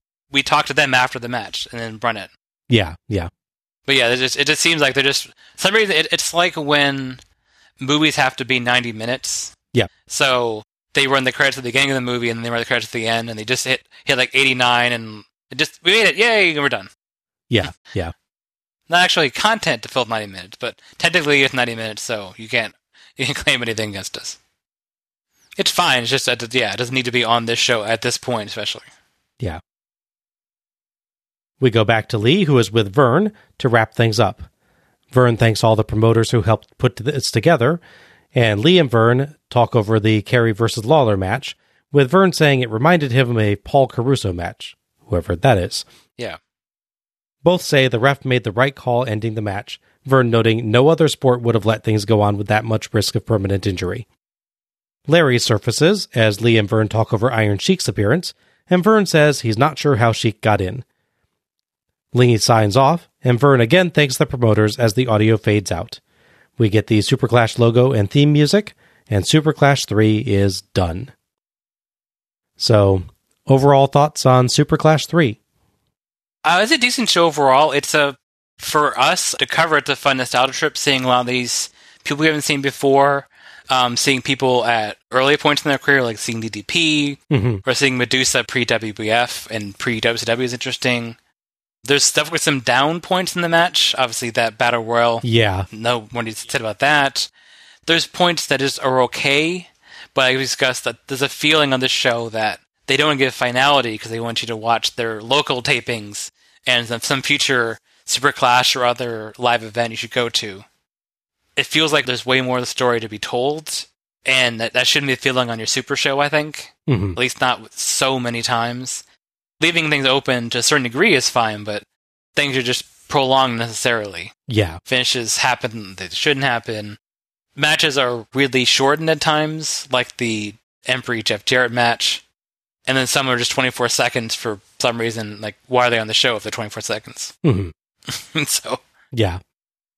I won't say it's a bad show overall, but it's definitely prolonged, and as we discussed, I think at like this point, the structure is all out of whack. Mm-hmm. There's so much in the show that really could be saved as stuff on your TV tapings that is on here just for some reason to make the show a certain length. I don't regret watching it. It's definitely a part of history. And there's people that I don't think we're ever going to cover again, like Lawler or any of the Von Erichs. But yeah, as a whole, I can see why it wasn't the major success that saved these companies, assuming that was even possible. Which, who knows that was even possible or not. Yeah, this show has a bit of a reputation, but I actually found it quite an easy watch for the most part. Mm-hmm. The action was generally solid, occasionally quite good, with the notable exception of the mid-show Street Fight Lingerie Battle Royale, which I could definitely have done without. Yeah. Most matches are less than 10 minutes long. In fact, most of them are about 5 minutes long. That's a weakness and a strength. Sure. They don't really get a lot of time to develop, but most of the time the action is fast-paced, there's little slowdown, and if there is something that you don't enjoy, it's generally done quite quickly, and the show moves on. Mm-hmm. There's good variety, too. We've got singles, tag, six-man tag, six-person mixed tag, hardcore-ish, strap match, and the aforementioned crappy battle royal. Not all variety is good. Yes, that's true. But regardless, I always appreciate having a show that varies up the match concepts, and that knows how to spread the match types out around the show. Yeah. For me, there wasn't any point on the show where things started to feel too samey. There was always variety, either in gimmick or in the sort of action that the wrestlers were presenting. Mm-hmm. Where the show really does fail is in repeated failure to give satisfying finishes. Yeah. We get a 24-second win by Valiant off a basic move, Greg Gagne winning a title by countout without any real build, the strap match ending in the only way strap matches ever end, a referee stoppage in the world title match, which, even if I'll defend it somewhat, could have been done better and comes off bad mixed with all the other non-satisfying finishes, and a double DQ in what is effectively and bizarrely the main event. Yes. Out of 12 matches, then, that's 5 that don't have what I would consider a satisfying end. That's nearly half the show. Yeah. There was also entirely too much promo content on the show. Mm-hmm. Between Larry talking to everybody and their mother backstage, and Lee grabbing every last exhausted wrestler as they just want to go backstage and have a nap after their match, it just feels like everybody is talking. Yeah. I do appreciate shows with some real promo content, but very few of these were of actual consequence. Several were of kind of poor quality or short length or both, and they broke up the flow of the show severely. By the end of the show, I was genuinely irritated anytime I saw a microphone on screen, even if it wasn't in active use. I'm honestly still a little bit annoyed looking at the one I'm currently speaking into. Oh, no. I guess I have MTSD. Yeah, there you go. Microphone traumatic stress disorder. Fair enough. The commentary was unexceptional, but fine. Lee Marshall makes a fair play-by-play man, which surprised me a bit, as I haven't tended to find him that interesting as a color commentator when he shows up in WCW, but I think this role suits him pretty well. Ray and Vern didn't add a ton to the equation, but occasionally had some insightful comments or a good exchange with Lee. It felt like less of a team than it was Lee monologuing about the matches much of the time, and his fellow commentators occasionally remembering to speak up. Right. Not bad, but not the free-flowing camaraderie of a good commentary team. Production was not great. No. With the basic backstage set, the lack of almost any entrances, and the show logo just being kind of taped onto the AWA standard ring apron. The cameras miss more than a few important spots, and the interviewers frequently don't get cued properly and spend several moments just staring at the camera before starting an interview. Yeah. Poor Lee is the most common victim there. Add all that to the fact that the audience appears to be falling into a black hole just beyond ringside, and the show feels far less professional than it really should. All told, Superclash 3 is not a bad show. It's just a flawed show. I did enjoy watching it, and it was really fun spending time with the AWA, as it has just a bit of a different atmosphere from the WWF or WCW. And like you said, it was great to see the nostalgia trip that this show was, going back to people that we haven't seen since like our first 5 episodes. Yeah. And then, of course, seeing the start of the careers of other wrestlers that would become very prominent in WCW and the WWF. It's a cool show from that perspective. But I freely admit that there are some major issues with the way this show plays out in terms of production, action, promos, and especially booking. None of it was enough to ruin the experience for me, but like you said, the AWA desperately needed an absolute classic of a show to save themselves at this point, and this got nowhere close to what they needed. Yeah. All right, it's time for our match of the night and MVP. So, Al, what's your match of the night? It's not as competitive as I would hope, to be honest with you. Mm-hmm. You definitely have some strong matches. The opener is really fun. The second match with Jarrett is good. It's just short. While it wouldn't normally be on my list, the sort of camp value of the Slaughter to Beers match was there for me. Mm-hmm. Yeah. And obviously, the actual main event, the Von Erich Lawler match, is good if separated from the stuff we discussed of whether or not they did the right call or how they did the call and all that. Mm-hmm. For me, if I'm going to pick a match, basically the match I'm fairly rewatch again, I got to go with the opener with the Guerreros versus Rock and Roll RPMs and Cactus Jack. While it obviously didn't have stakes, it didn't have titles or big story to it as far as I know, it was very enjoyable and it did exactly what it was meant to do, which is get the crowd excited for the show. It's just a shame that every other match didn't follow suit. Yeah, for me, this was between the opening 6-man tag or Embry versus Jarrett, and I'm going to go with the 6-man tag as well. Okay. It was just what the show needed for an opener. Fast-paced, exciting action with good acrobatics, providing a lighthearted but still impressive performance that helps get the audience in a good mood and ready to enjoy the show. Mm-hmm. It's in the same vein, as we noted earlier, as WCW's great cruiserweight openers in the late 90s, and it works just as well. MVP? Yes. So there's a lot of people that stand out in their own way. All three of the Guerreros that had moments to shine for sure. Jarrett in his limited time was nice. Embry, as you noted, was a good short promo. It's a shame he didn't have a longer match to sort of highlight this. Parsons, a lot of a little bit here and there. Parsons is good in his own right. Both competitors in the main event have their own strong suits. Von Erich doesn't necessarily be the best promo all 3 times, but he put everything out there, better or worse. Maybe he could have stopped the match earlier, but he definitely bled a lot for the company, and otherwise had a strong performance. For me, it's the guy that's had the most important job on the show, because he has to sell everything going forward. And I thought, in little ways, as you highlighted and I've highlighted, the MVP of the show is Jerry Lawler. Then it's a full agreement. Nice. Because I am also giving this to Jerry the King Lawler. I had a feeling. He's a good, strong promo guy. He flexes his character to fit the will of the audience without breaking who he is. He provides some nice action and some good character work for his match. And he even thinks quickly to explain away some accidental bleeding before the audience can notice. And then he takes the audience's dissatisfaction with the end of his match and turns it into heat for himself quite brilliantly.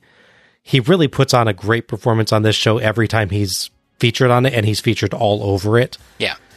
So he deserves a ton of credit for his efforts.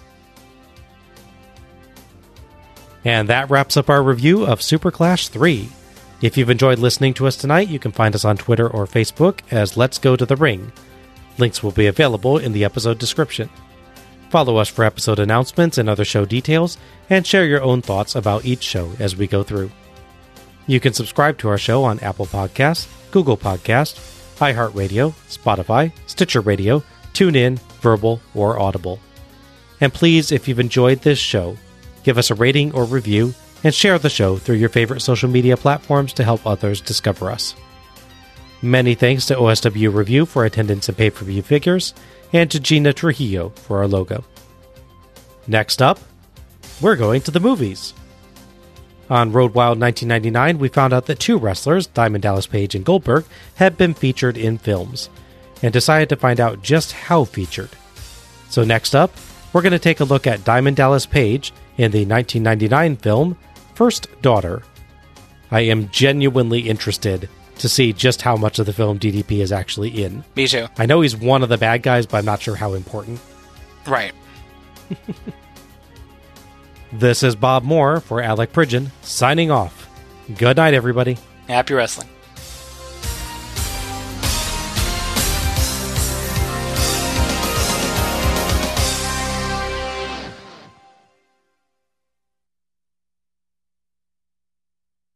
Any further thoughts on this one? No, I do not have any more thoughts. Okay. Very specific way of stating that. Thank you. Yes. You're welcome.